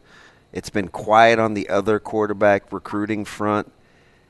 When you look at the quarterback situation for Nebraska in 2024, regardless of what DK says today, do you look at it as Raiola or bust, or do you think Nebraska is playing checkers and we're playing chess in terms of potential backup plans? I don't want to say boom, because I think Raiola definitely is the number one priority and the top target. I think Matt Rhule has said at one point they've got the portal. That's how they got Jeff Sims, so they could always go portal, especially after spring ball if somebody enters the portal in that little window. And if they figure out how the roster goes, you think by the end of spring, that's about the time that they're expecting a decision from Raiola.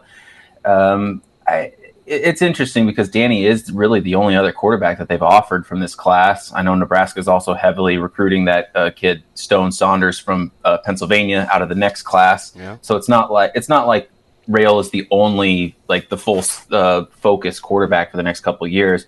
But I think there is a definitive kind of, I don't know, when you've got a top tier, top 5 overall recruit, he's going to command all the attention. But they like Danny. They've really done, I think, a good job of building a relationship with him. But I think you also have schools like North Carolina and Missouri and Miami that say, hey, we can make a move on this kid because, Nebraska's so closely tied to Dylan Raiola. B, should we care that we're very kid glovish with quarterbacks, right? Because it's interesting. I feel like we're kind of talking out of both sides of our mouth. With quarterbacks, it's like, well, you know what? We don't want to bruise too many egos. We can't recruit too many. Let's just kind of get one and let them know that they're the guy. But if it's any other position, it's, well, they can't be afraid of competition. They don't like competition if they can't handle it. I just kind of feel like it's a little disingenuous when we talk about quarterbacks. Should we be okay if quarterbacks don't want anyone else recruited? And this isn't, and hear my heart, and I have to be clear because aptitude can be a problem. I'm not saying Dylan Raiola doesn't want Nebraska to recruit any other quarterbacks, because that's not the case. I'm talking about the perception of quarterback recruiting. I tend to agree with you. I think with this Nebraska coaching staff, they're very open, transparent. They're going to be transparent and honest with recruits. If a recruit says, hey, it's very adamant and very important to me that you don't recruit any other quarterbacks, or I'm the only guy on your radar.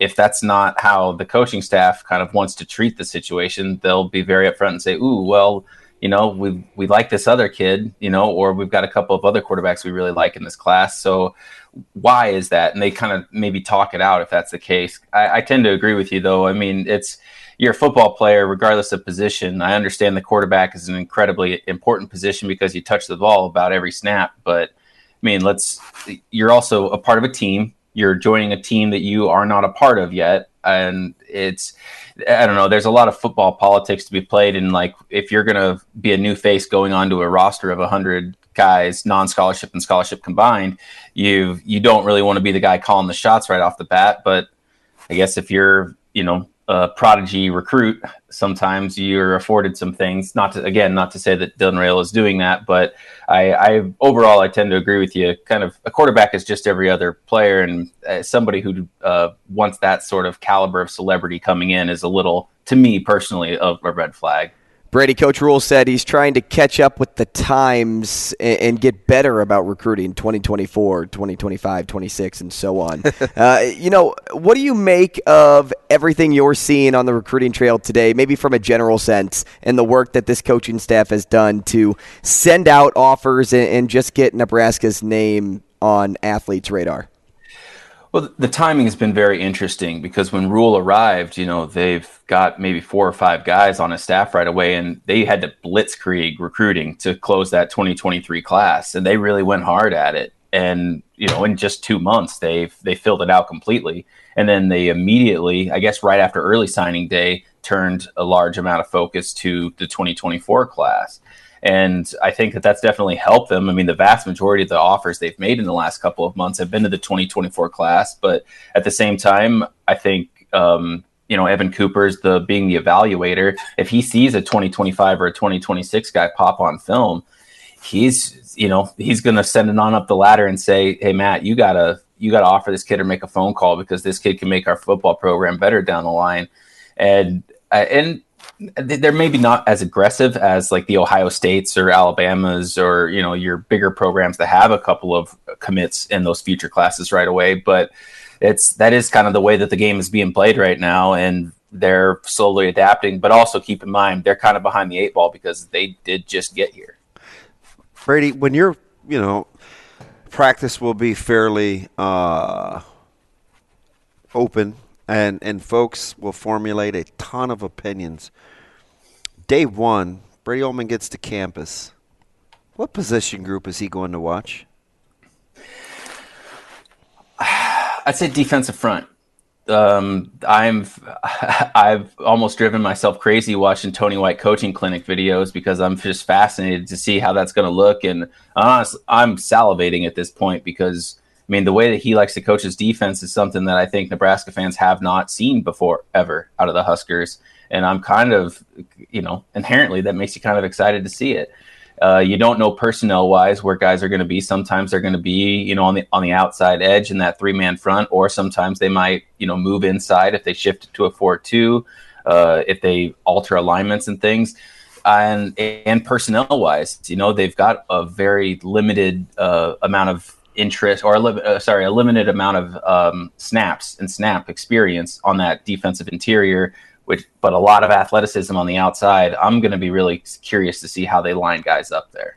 Brady, I want to circle back to quarterbacks. We started with recruiting and Dylan Raiola. One question that it seemingly feels like comes up every week revolves around the quarterback room. And we've seen preseason lists that have just included Jeff Sims. We've seen some that have included both Sims and Casey on them. Not sure if I've come across a Casey solo, but how do you envision the quarterback competition shaping out this offseason? Well, right away, it's going to be Jeff, right, like out in front, simply by nature. Casey, from what I hear, his recovery has gone really well, but they still want to be very careful with him, and he'll throw, if anything, at all in the spring, which kind of makes June a little bit more important in how he picks things up.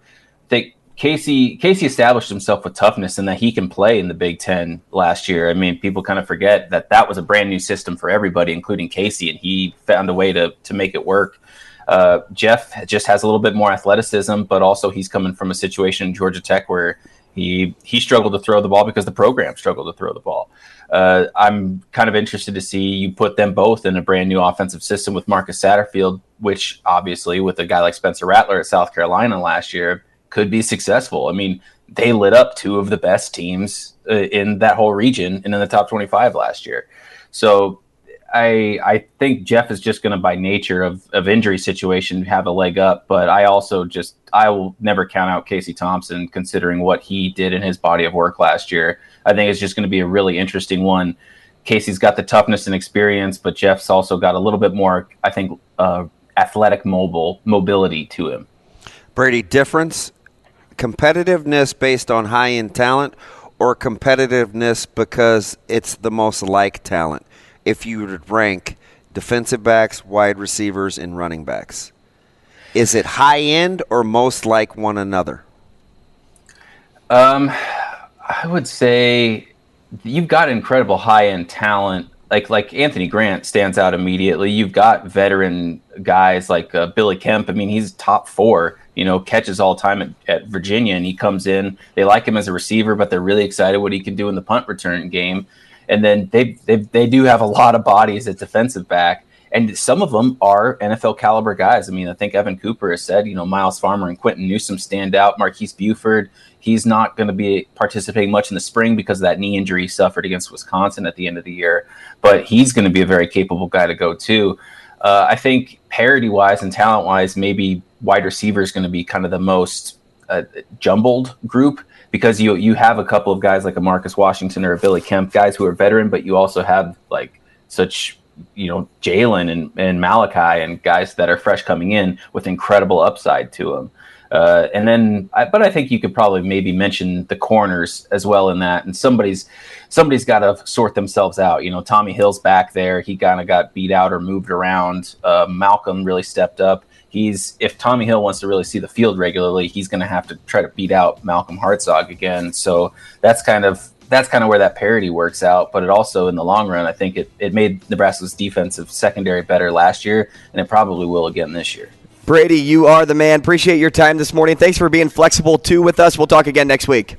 Yeah, no problem, guys. See ya. At Brady Oltmans on Twitter. Toss him a follow out there. Coming up, talking to Mike Sauter about the state basketball tournament over the weekend. Stay with us.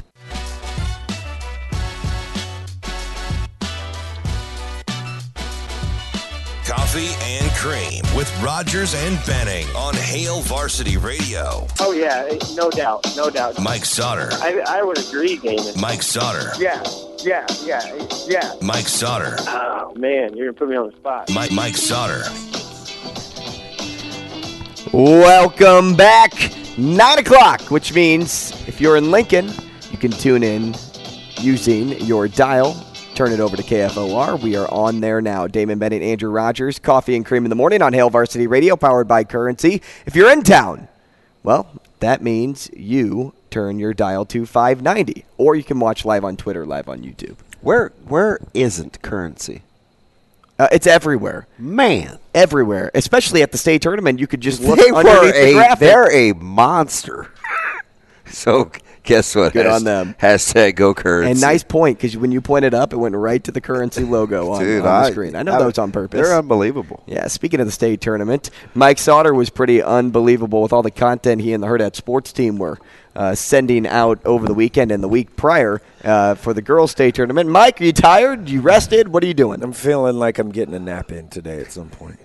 With Jet or without Jet? Probably. Jet will probably be in his bed on the floor. How's the cherry eye? It's not good. It's back, and we're probably just going to live with it after 2 surgeries for a 6-month-old dog. Makes me hurt for a 6-month-old dog. Not good. No. He did get. I was going to say something I probably shouldn't. He got neutered the other day too. So I feel bad for my guy. Lord knows you got to watch your tongue. Yeah, it was. We do not do. What's the thing we used to do when we didn't have the third hour? Morning dump. Morning dump podcast. So we gotta clean it up a little. I was gonna say something about balls and basketballs and deflating. Yep. Let's start. Tom Brady. Yeah. What? Let's start with kind of the totality of what you thought about the state tournament. I was joking with Andrew earlier. I was surprised. In state tournament, a lot of times it's the first time a lot of fringe C teams play. I was surprised on social media. Not a lot of people were impressed with the quality. You had a couple of halftime tweets I thought were interesting, but I know your personality. Well, you'll say things like, yeah, not good, right? Mm-hmm. Shooting statistics, efficiency. How did you kind of look at 2023 in terms of the state tournament and level of quality play? It wasn't great, but it hasn't been really great all year. I said this 10 months ago, that we got so spoiled with what we saw the last 5 years that we just expected that again. And we just don't have that level of talent, right? Like, for this year anyway, for sure. In the 23 class and maybe even going forward for a little bit. Like we took a dip, but we were also at the very top of the mountain. For 4 years in a row, we had Chucky Hepburns, Jason Greens, Hunter Salas's, Isaac Trout's, like players that don't come around all that often. We don't see that all the time. I've compared it, the era that we just kind of left, that's only happened 2 other times in the state's history, and it was 81-82 and 91-92. Mm-hmm. It's not an every year thing. So maybe our expectations were a little too high. Is it fair or unfair to try to, T. Mosman and I got into it. Actually, Saint was with us trying to rank this Bellevue West team in terms of greats because they're undefeated. And it's only been done 3 times since 61. Right. And that unto itself is unreal. Mm-hmm. But when you look at the style of play, just like what we're talking about, it may not – there are some teams that Coach Woodard has had that didn't win state that would beat this basketball team, but you have to control. You can only control who you played. Are they in a pantheon for you? Clearly they're most dominant team. They're probably one of the most dominant teams ever. If you're looking at they were relative to the competition, they were unbelievable. Yeah, they were. I mean, they outscored opponents by 759 total points this year. The second closest game that they played against an in-state opponent was outside of the West Side overtime game a couple weeks ago. Was against Gretna that they won by 11, and they shot 39% from the field. Mm-hmm. And they still won by double digits. I think it's more has to do with relative to the competition. Were you surprised? Andrew asked Coach Woodard, this is Thursday or Friday? Friday, right before the game. Thursday. Thursday, right before the game. Yeah. No, so it was actually Wednesday. Wednesday, right before the game. He said, give me one word to describe this team. Did you hear what he said? I didn't hear. He said defense. Yeah. They're ridiculous. Surprise you? No, they can just guard the out of you. Well, first off, he said, I can't describe it in one word. Yeah, he wanted to follow up. He wanted to expound on it. Right. Because he'd had some other good defensive teams. But this one was They're different. the best. I mean, he said it after the game, publicly too, in press conference stuff. This is the best defensive team he's ever had. They also didn't lose, I think, what did he say, is something like 80 games, close to 80 games, if you count all of, June and fall leagues and all that stuff. And lost since last year's state championship. Mm-hmm. Like, if you count the whole summer and everything. So, defensively, they're just so good. And they don't have a shot blocker either. There isn't one. It's just they can guard you on the ball extremely well. And when you look at even their second unit, their 6 through 9 guys, they all can guard you. Even like Jaden Bullion can really guard you, and if you're a 4 or a post player because he's so strong. Isaiah McMorris is a quick, twitchy athlete guy. Jaden Jackson clearly can guard the ball really well with his length. Josiah Doltzer's a better defender than we think. Like, Jackson Stuvey can guard his position pretty well. And Robbie Garcia and Jacob Arope are fine, right? They're good athletes that move really well. They're not big lugs out there. So I think that totally makes a big difference. They're defensively, I mean, like I said, that Gretna game, I knew that's when it was like, whoa, these guys can really guard because they shot 39% and won by double digits. The underappreciated thing about them, though, and it's what drove me crazy Friday night, they get to every 50-50 ball. Yeah. So for all the other accolades we give this team, they play hard. Mm-hmm. We couldn't even get to the flipping floor. No. I was beside myself how early on. It's 7-1. A ball's trickling around midcourt. There's 3 guys. There's one from Bellevue West. They get the basketball. Like, we undersell. It was right at midcourt. We undersell effort. Mm-hmm. They play hard. That Jacob was sitting next to me, and I remember that moment. Patalilla? Yeah, I remember that moment. I go, first to the floor. And that's exactly what happened. Because Stubblefield just leaned over to grab it instead of, like, on the floor. Dive in on the floor. Yeah, and that's what happens. Hey, we talked about how lucky we were to see, like, the ones and teams that have come before this year's state tournament. But how lucky were we to witness Coach Woodard go out with a bang like this? Yeah, obviously, it's something that he's probably since last year he's kind of known, and this would be the year. And really, if you look at a couple of years ago, You can peg, okay, when will it be over for Coach Woodard? When is going to be the time, right? And then you start kind of thinking, okay, Josiah, when is his senior year? That's the last one of that the core kind of group. Probably wait for him, and then I think we saw that emotion.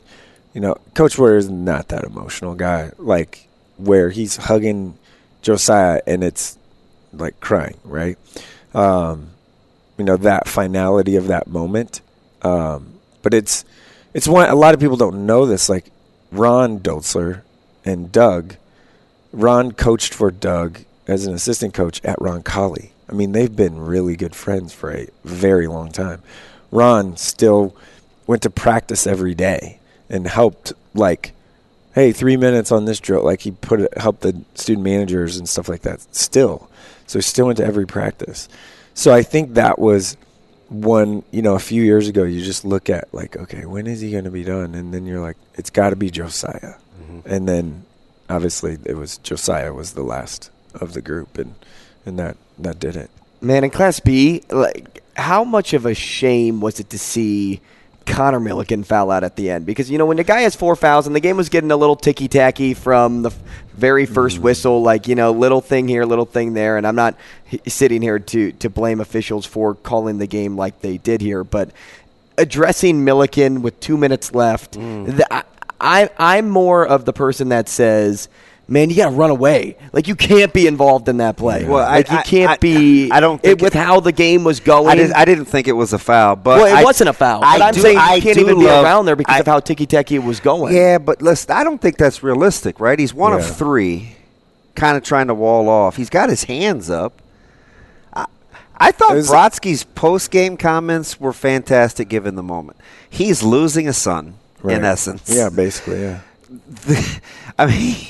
Scott was killing them on the foul line just because of Scott pounding the ball inside. They're the more aggressive team. They're going to go to the line. Yeah. They're bigger.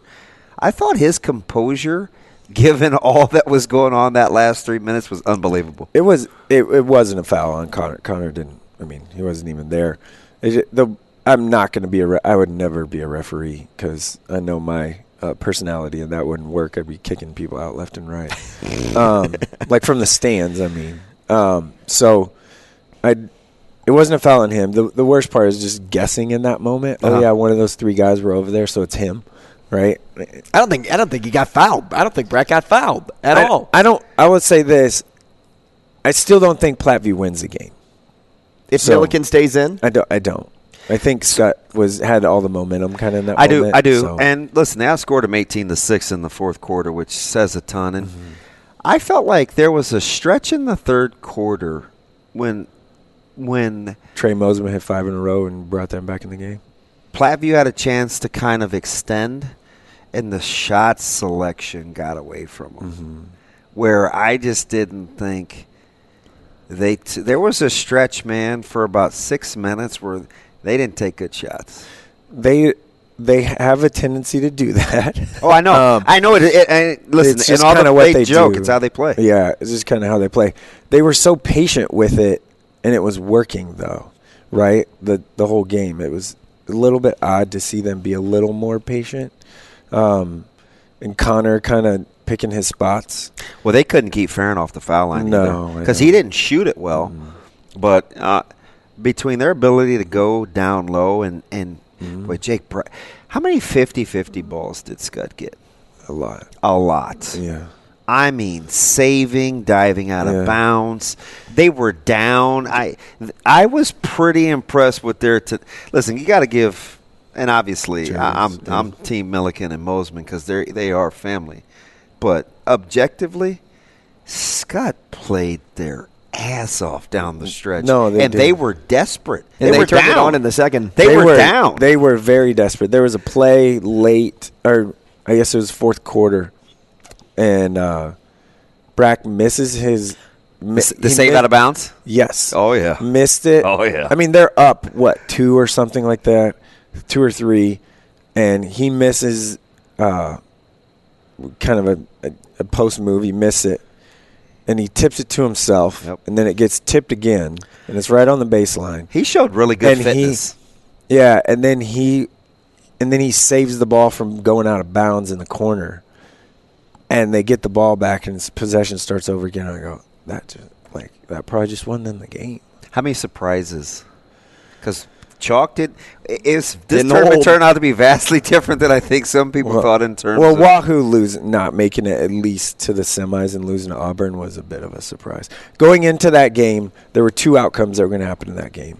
It was going to be Jim Weeks' worst loss in a state tournament game ever, which ended up probably being that in the final, or Auburn was going to win, 42-40 or something like that, and they ended up winning 47-44. So I think that was the biggest surprise. Johnson Brock winning D1 was obviously, if you just look at seed and kind of their route, they had to beat Maywood Hayes Center and did and forced a lot of turnovers. Yeah, Maywood Hayes Center was a team that was in our top 3 all year. Johnson Brock was 7th, I think, to finish the regular season coaches poll. But they got good athletes. I saw them beat Tri-County. Nick Perriott's a really good athlete for them and good coach and did a nice job. So I saw them beat Tri-County, and I was like, we're talking, level up, right? So for a Tri-County team that made the semifinals in, C2 was, Freeman's really good. Yes, kind of knew that they were defensively. Ashland Greenwood defensively was remarkable. God, I have a thing for the Kissinger family. Okay, listen. They gave up. I really do. They gave up 28 points to Sydney, which thought that might happen. They held Ogallala to 20. That's a good Ogallala team too. I like Gager. I like Caskey. Who the very next night against Concordia scored 72 in a win in the third place game, and then they win the championship by giving up 24. Yeah, but they give up like 72 total points. Yeah, 28 points, 24 and 52. 20. Yeah. 72 points. Pretty good. Jamie, my man. In 3 games, proud of you. Yeah, in 3 games in a state tournament, that's remarkable. It's unbelievable. I did tell a couple people that I thought whoever won the Ogallala Ashland game in the semis, this was right before the game, so whoever wins this game's winning it. Like, they're just going to win. They're going to beat Auburn or Concordia. So that happened. You're a funny dude. As Andrew's just looking at you, I thought you may be asking him a question. Oh. What do you think? What do you think happens? I was watching his eyebrow raise. I know, like that was how subtle was that? The suggestive hinting. I think sometimes he forgets he's on video. Hey, so one thing we got to be able to do here is, what with local recruiting, football. What do you think happens? Oh, you mean today? Well, you don't have to. Well, yeah, I mean, you can definitely speculate on that. Yeah. K-Line. Well, I think we all feel pretty good that it's not going to be Nebraska, right? Yeah. And if you're Nebraska, I mean, every chip, egg, card, whatever the saying goes, is in one basket at quarterback, right? So, and I think that's right. I think that's what you got to do. So, Kalen's going to announce his Bellevue West quarterback, Danny Kalen, is going to announce at noon today in a couple hours. And, he visited Colorado. He visited Missouri. He visited North Carolina. A couple times he's been in North Carolina. I'll say this. I think it's one of those 3. That's what Sam said, too. Without giving away the farm. I think that's the general consensus. But I will say this, like we talked about a couple weeks ago or a month ago, we talked about how many, in-state guys and the number. I still think it's probably the 3.5, 4 is. I think you probably get about 4, maybe 4. Yeah. You feel good about Nelson, right? Probably a little bit. Do you? No, he's just there. Yeah, I think you've always felt good about Murphy. I feel really good about that one. I don't know. Basically, in my opinion, it's like, what are you waiting for? Just get it done. Is that his best offer? I think so, yeah. Okay. So maybe that doesn't count, but maybe because it's the first and it's Nebraska. Well, I think it's more because it's Nebraska, and it's good to know that folks still are passionate about Nebraska. Yeah, I feel pretty good about that. And that one. And I think McMorris and Hall are going to be wild cards. Yeah, I would say that it's not likely on both of them. Yeah, interesting. I would say probably more likely on McMorris, but I still don't. I think it's kind of like more likely of those two is what I'm saying. So I'm looking at this list, and I'm just going up and down, and I remember that number that we set. What did we say? That 3 would be like really good? 3.5. Feel good about the Caleb Benning kid. And you're already saying no. See, I've been gone. No one even no reaction. Took a couple seconds because even I don't know. We're all, and he's not in a hurry. But here's where I'm going. We're already saying no to 3 Bellevue West kids, and if say Caleb is that wild card, right? And you felt good about Ashton, you felt good about Carter, and then do you feel good about Caleb? Pie from. And if you don't know. Now we're down to that one's probably a 50-2, right? Yeah. Now we're down to 2 on that list. So here's my question: is if they get 2 of 7 or 8 or whatever the number is, whatever the number ends up being, if Nebraska only gets 2, is the honeymoon over? Wait, 2? How did we get to 2? I'm just saying, like. If it's only 2, is the honeymoon of Matt Rule's the greatest thing ever? No, I don't know. Is it over? Because I think they've done a great job. I told. I'm just saying the narrative. I told one of the guys, Bulk Dog. I said, the only way you could take the sting off of not cornering the market in state is if you hit home runs on March 25th. I think Nebraska fans, they'll be. I won't say fine. They'll be okay if you recruit on a national scale versus and they'll stomach losing a few local guys. It'll soften the blow a little. So I just think it's a weird thing, right? Because I did publicly I admit it, like Zane Flores was a huge miss for Nebraska, and in my opinion, I think that was gigantic, and I crushed them for it. Yeah. And I think, in my opinion, obviously deservedly so.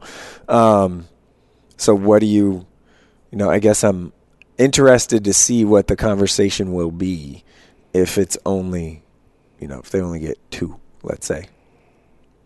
Yeah, it's very interesting, right? It's just it is funny how DB just comes back with how did we get to 2, but it's amazing because we have those wild cards in there where you just don't know where they're going to land. I was ready with receipts because I thought Dame was going to ask me about the all tournament team that I saw. Well, I didn't love it. Okay, I know. I'm sorry.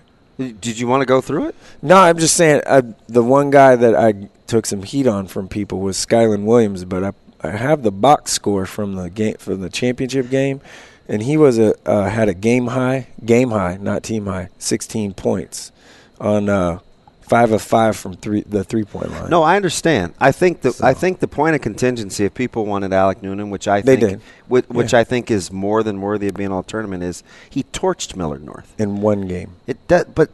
So what I expect from you guys, and I said the same thing to Jacob, we got to get out of they went further, so therefore they're more valuable. That's not the case. It's an all-tournament team, not an all-Nebraska team. No, not an all-state team. But it is also relative to the individual performance. So it looks like it's mixed emotions. Is it a team game or is it an individual thing? Because if it's all-tournament, then it's individual. I will say this. Alec Noonan absolutely deserves to be on first-team all-Nebraska or all-Super-State or whatever the hell you want to call those things. He's a first-team all-state kid. Sauter, appreciate your time this morning. Thanks. Sports Cleanup up next.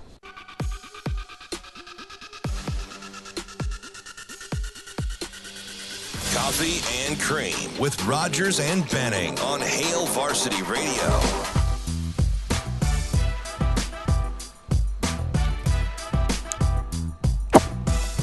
Feeling good. Did you like that? Did you like that fight we just had? A nice little combative argument between Mike Sauter and Damon Benning. He shakes his head. He's like, man, I don't know why we get along. He's like, I'm tired. I'm going to bed. We just think differently. Yeah. Well, at first I'm like, okay, who's arguing what? So, like, that's what I was gauging here. I like being the middleman a little bit. I don't always like to be the middleman, but I like to in conversations like that. And at first I'm like, well, no, I kind of agree with Sauter. Like, it's like his rankings. He put them, compiled them together the way he wants to. I'm like, I'm there. And then you started explaining it a little bit more. And then I'm like, no, I feel like my pendulum is like the scale is starting to swing DB's way, because he brought up a really good point about, is it individual, but you're factoring in teams, or is this team, or why are we going the distance when we're not playing the all tournament team is the all, by name it's all tournament, right? Mm-hmm. Does all mean all, or does all mean if you only get so far? All means all. All means all. Okay. So I would ask the question again. Was there a better singular performance in the state tournament in Class A than Alec Noonan? Yeah, the answer would be no. He belonged. Yeah. We belong. Yeah. But I do know a lot of... And listen, and Skylar Williams, I don't even think the argument is between Sky. He played well. Although I will say the total points that he had was in the same in 3 games is the same total that Alec Noonan had in 1 game. Right. But without Sky in the final game, that game is way out of hand. Right, I'll tell you this much, the better argument is between Noonan and Stubblefield, who's my guy. But I know if you called Kevin, we had this conversation, so I know. So you already called Kevin. Well, we just told that's like he's family. Stubbs, how you feel you played? I didn't play well. Not good enough. Does it hurt your heart, right? Yeah, man. Like that Bellevue West game, that's not me. That's not me, right? So I hate the whole. It's low-hanging, easy fruit to say, well, this team went further, so therefore we should do whatever. And I don't care who the person is. Right. I'll tell you what, though. It seems like every rankings article that comes out is centered around how far you go. Listen, for years, whether it's I've right or understood wrong, to the victor goes the spoils, right? I get it with postseason awards, but but somehow inexplicably you could have guys like Jay Reed make second team all conference in the Big Ten, and he was like the 3rd best receiver in East Lansing, right? So, okay, because I think he's a top 2-round wide receiver. Could eventually be the steal of the draft if he somehow falls to the 2nd or 3rd round. But having said all that, I just don't like I don't think people have the courage, not courage, but it's just double talk for, is it a team award or is it an individual performance? If it's the all-tourney team, all-tourney means all of the tournament. So I'm with you. That's and I'm an Alec Noonan fan.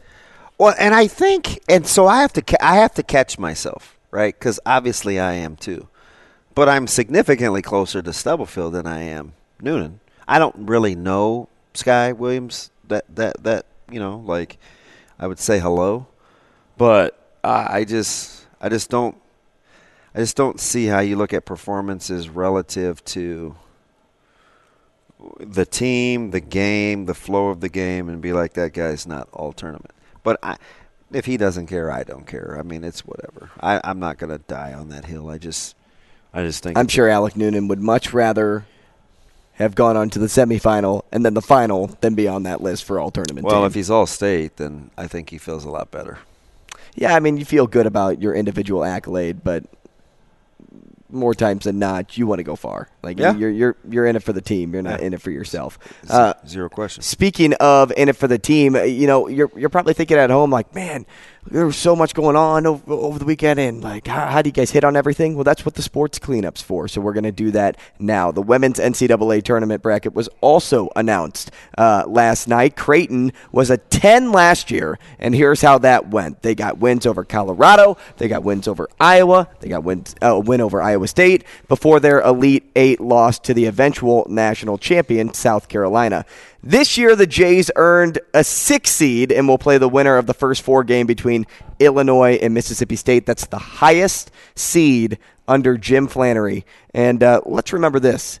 Creighton, we're talking about teams that are hot at the right time. This Creighton women's team's hot at the right time. They've won 10 of their last 12 games, and in those 2 losses, they had a 2-point loss to UConn, and they had a 2-point loss to Villanova. Yeah, speaking of hot, they're probably a little hot under the collar. Right, because the level of respect, they've been top 20 in the net all season.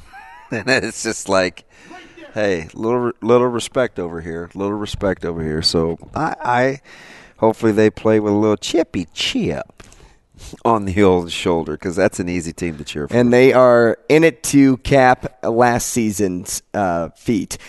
Women's NIT. That's where Nebraska fell. They got the automatic qualifier in the Big Ten. They were the highest finishing team in the regular season that was not selected for the NCAA tournament. Projections had them at like a first 6 out. I think they were like the 6th team on the first 4. But remember, they had top 50 wins against Maryland, Mississippi State, Purdue, Michigan State. They went 4-11 in 15 games against teams that made the tournament. That's why they fell to where they are. They just did not meet expectation this year, even though they had everything in the bank from last year to do so. Yeah, and had a hard time staying healthy. Staying healthy was the big thing. Not an indictment, but I think you have to take a look at, and I think Coach Williams and that staff, they know. I almost said Coach Gusso. Coach Williams and that staff, they know that they got to get a little more athletic around the perimeter and in the backcourt to really kind of take the next level of what they want to do. But, I mean, good on that team for taking on as much water as they did and having a chance to play in the postseason. You talk about water, somebody that hit the ball in the water a little bit over the weekend. Shohei Ohtani. Oh, that's right. They weren't playing near any water. Wowzer. Nice. Just hitting bombs, yeah. though. Well, how about Schwarber's bomb? Did you see that thing? Yeah, but they took an L, so I'm kind of mad. Yeah. That thing took off, though. Yeah. Did Korea just score again over China? Did they? I stopped counting. What was it? Was it 22-3 at one point? I'm 90. I don't know what that grand. It was. Remember when we just and we flipped it, but I think that Grand Slam made it 22-3. I should probably go back and look that up. I should probably look that up. That is insane if that's what it ended up being. Dude, they were playing softball. How about 22-2? Who was it that I saw at the Players that was it him? In a drinky drink? Did you like that front pin location? It was is it Tyrell or Tyrell Hatton? Tyrell Hatton. Tyrell Hatton. Did you see what he was supposed to be paid out and then what he ended up getting paid out because of his back nine? No. So he was supposed to make $147,000 based on like his score going into the back nine of the Players. Guess what he ended up taking home? $22K. You're laughing. $2.7 million. Oh yeah, that's. I forgot. He went Blisterine on the back nine. Yes, right. He went off. Yeah, Blisterine. Hey, that's okay though. How Can about you imagine? 9 holes? No. You just made $2.6 million in 9 holes. I'm trying to figure out where some of my players are going to live. Do you think I know anything about $2.2 million? Oh, man. No. But I know one thing. Like, you know what I would do? $2.2 million. I'm telling you right now, especially what's gone on over the last couple of weeks with some of the young people that I'm associated with. I'd get one of my my development guys. I would build like just a quick little shell of a little housing unit. Like a fraternity house. Yeah. Just, you could for your people. Yeah. Right? Or really anybody that needs it. You know what I mean? And I would just I would build that thing and be done. I would be a lot less stressed. You've heard some of my calls off air. I would be a lot less stressed if we just had an available housing unit with some groceries, and I would be cool. I'll just let you know if I have another bed that comes up and shows up do at you know my what door, you guys could do? Like if I could afford it, I would have you guys be my shuttle to and from school. Like you would be like, okay, you guys would be like Uber on call. That's fine. That's fine. You know what I mean? Just take a couple 2-3 hours. You don't have to do it in the morning and after school. Yeah, but we used to when we joke with my mom, she's Suber because her name's Sue, and Emily when she picked me up from the bars in college, she was Emma Lift. So you got this down pat. Ricky O'Donnell up next.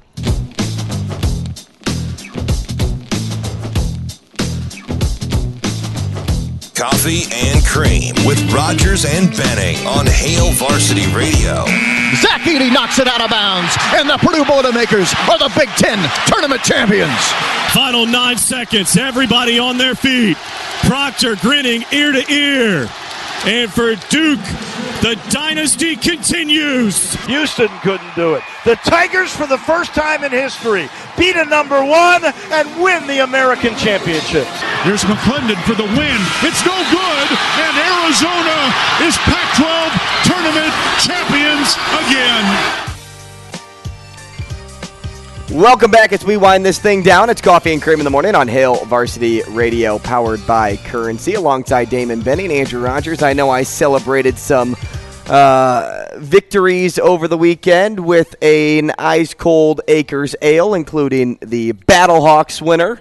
Once again, they are now 3-1 on the season. And if you want an Acres Ale, I'm telling you, this is one of the best beers for you. It's light, it's crisp, it's clean, it's refreshing, it's locally brewed with Nebraska corn. It's the perfect beer to pair with any sporting event that is Acres Ale. And all along the same lines, listen, if you've been involved in a personal injury, kind of like Mike Sauter's ego, but a little bit more if it's a serious one. When we're kind of getting into debates, you got to get the fine folks at Dyer Law. That's a team that will provide you with a helping hand no matter what you're dealing with. You can call the Dyer Law team at 402-393-7529 or visit Dyer.law to chat with trusted professionals. Again, it's really easy to remember if you're in a dire situation. It's Dyer Law. That's Dyer.law.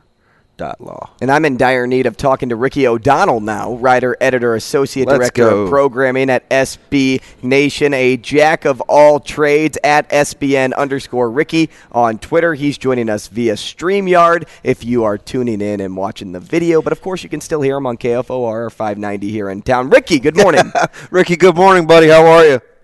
I'm good, guys. What's going on? Hanging in there. I'm excited. It's March Madness time. It's the most beautiful, the most wonderful time of the year. I don't know if anybody else feels that way. I don't know, Ricky, if you feel that way. Folks in the Christmas song. But, oh, my, what's that? It's the most it was a Christmas song for sure. But I'm telling you, this tournament and the shakeout and the committee draws and things like that, I'm like, man, there's some really good ones. Like really good matchups right away. There's some teams where I'm like, gosh, could you have screwed them over any more with their placement? There are some where I'm like, gosh, this is a cakewalk for this team to get there. What stands out to you most over anything else with the bracket release? Wow, I'm still sort of digesting the bracket. Like you said, there's a ton of different storylines you can look at. But I guess the first thing is just how difficult the West is going to be. They have 4 top 10 teams in KenPom. The number 1 seed is the lowest ranked team of the 4. Then you have the Arkansas-Illinois 8-9 matchup. I think both of those teams are talented enough to go on a deep run, hypothetically. So to me, the toughest region for sure is the West. Everyone's saying that. I think it's totally true. You also got Rick Pitino in that one as a 13 seed that could be a pretty interesting first-round matchup against UConn. So good defense. I think the right side of the bracket is pretty tough. The left side of the bracket feels like it's setting up very well for Alabama. Obviously, you can't say that with any form of certainty, but it does feel like as the number 1 overall seed, they have a pretty clear path to at least the Elite Eight. So we'll see, but yeah, there's a lot going on with this bracket, that's for sure.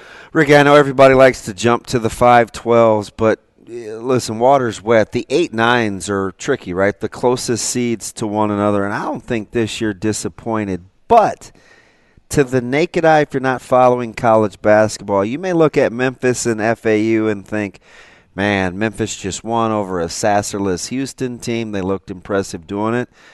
But, man, FAU hammered a pretty good UAB team, I think, a pretty good UAB team in a game that was a pick'em.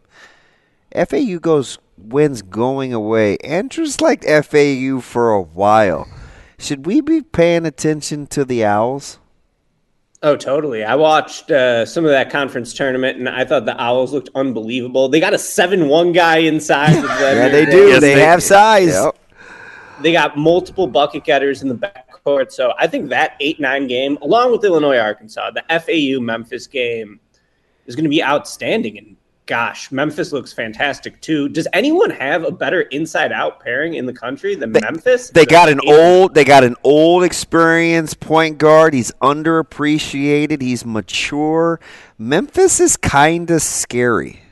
Meanwhile, DeAndre Williams was born in 1996. He's 26 years old. How is this guy still playing college basketball? I don't get it, but he's awesome. And I think like with Memphis being more built around DeAndre Williams' talents, this year the team just sort of fits better than trying to, integrate a 5-star freshman center next to him like they have the last couple of years. And Kedrick Davis has been unreal too as the transfer from SMU. So I think that's going to be such a fun game. I have Memphis, but I think the winner of that game can very easily take down Purdue, and that's really no shade at Purdue. It's more a compliment to how talented both Memphis and Florida Atlantic are. We're talking about my teams, right? Because FAU has Are been you a team going to brush of your mine. teeth? No. I thought you were going Colgate. No, I'm sorry. No. I am going Colgate. I knew it. You're right. All right. I was wondering where you were going there. So Colgate's my other team here. And, Ricky, let me tell you why. So Colgate has been on my radar because they were a lot like Creighton for a while and still are in regards to not fouling. When they defend, they just do not foul. And they're a team that shares the ball really well, too, on offense. I mean, they rank in, like, the top 3, and I know they're the number 1 team in not fouling a game. I think they only average, like, 12.9 fouls a game. But they get a 15. This good of a team gets screwed over and gets a 15 and has to play Texas right away. Texas may be the so-called 1 seed up in the Midwest with how Houston is kind of shaken out and the unknowing of Sasser playing or not. Like, oh my God, I couldn't get over that last night that Colgate got a 15. They should have easily been, in my opinion, a 13. I can't give you too many Colgate hot takes, to be totally honest, but I did just pull up their stat page on KenPom. They're the number 1 3-point shooting team in the country. Yes! 41% from 3 as a team. They got to up that volume, though. They don't take a ton of them. So I think if you're going to beat a team like Texas and you're the underdog, you need to, you need variance on your side. Get up and down, jack threes. So we'll see Colgate. That'd be quite the story if they could pull the upset there. Ricky, I'm just going to stay with kind of the upset talks. We don't get a lot of smart guys, so I have to take advantage when you're on. 2 that I like. Big Kent State guy. They don't get good against 2-point field goal percentage. They keep assists down. They really make you play ISO ball. Kent State's going to be a handful for a team in Indiana that turns it over a little bit with a shaky backcourt. Still no Johnson. Hood Schifino figuring it out. And Furman and Virginia. Furman's going to give Virginia all they want. I'm an ACC honk, so I'm concerned. Which one of those 2 games do you like as the more dangerous of the 2 for the higher seed? Well, I would take Indiana over Virginia. Virginia, to me, just seems primed for an upset. I just don't think that team can score consistently enough to actually win a few games in March. So I'm liking Furman in that. I really like Indiana. Like right now we're working on a story ranking the 50 best players in the tournament.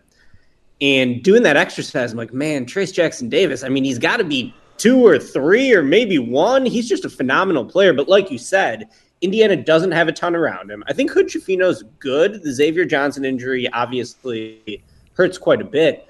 But Indiana just doesn't really have the role players around the Hood Schifino, Jackson Davis pairing. They don't shoot it well enough, in my opinion. Yeah, Miller Kopp, Race Thompson. We've got a few guys who have been around for a while, but yeah, like the supporting cast leaves you wanting a little bit more. But I could talk myself into an Indiana run too. So I'm going to say Furman is the more likely upset pick just because I'm doubting Virginia more than anything else. I'm just being objective, Ricky. Full disclosure, as Andrew will tell you, I've been on the Indiana hype train all year in the Big Ten as a complete team because they know who they are. They turn the ball over too much for me in the backcourt. Let me ask you about another 5-12 with we're very familiar with Darren DeVries around here. His son Tucker is a phenom. Miami, outside of the hot Duke team, is playing the best basketball of anybody in the ACC probably over the last third of the season.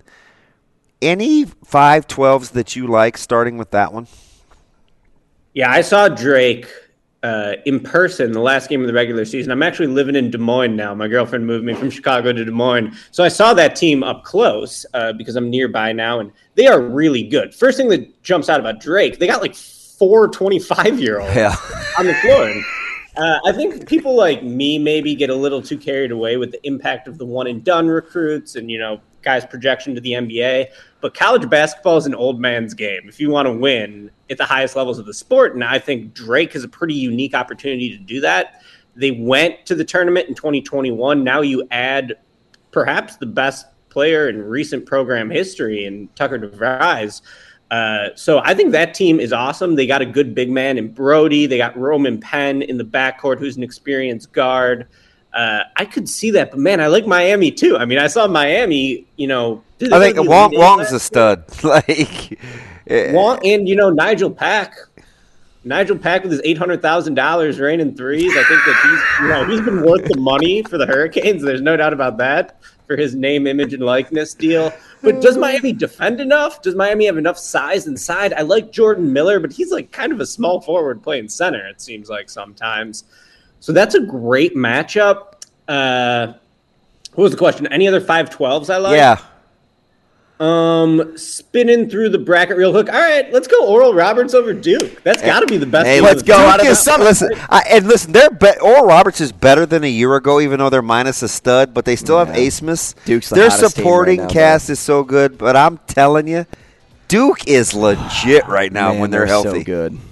Yeah, once they got Jeremy Roach balling and playing at his best level, Duke is really good. God, I want to pick Oral Roberts in that game, though, because we know they can hit Don't we threes. all?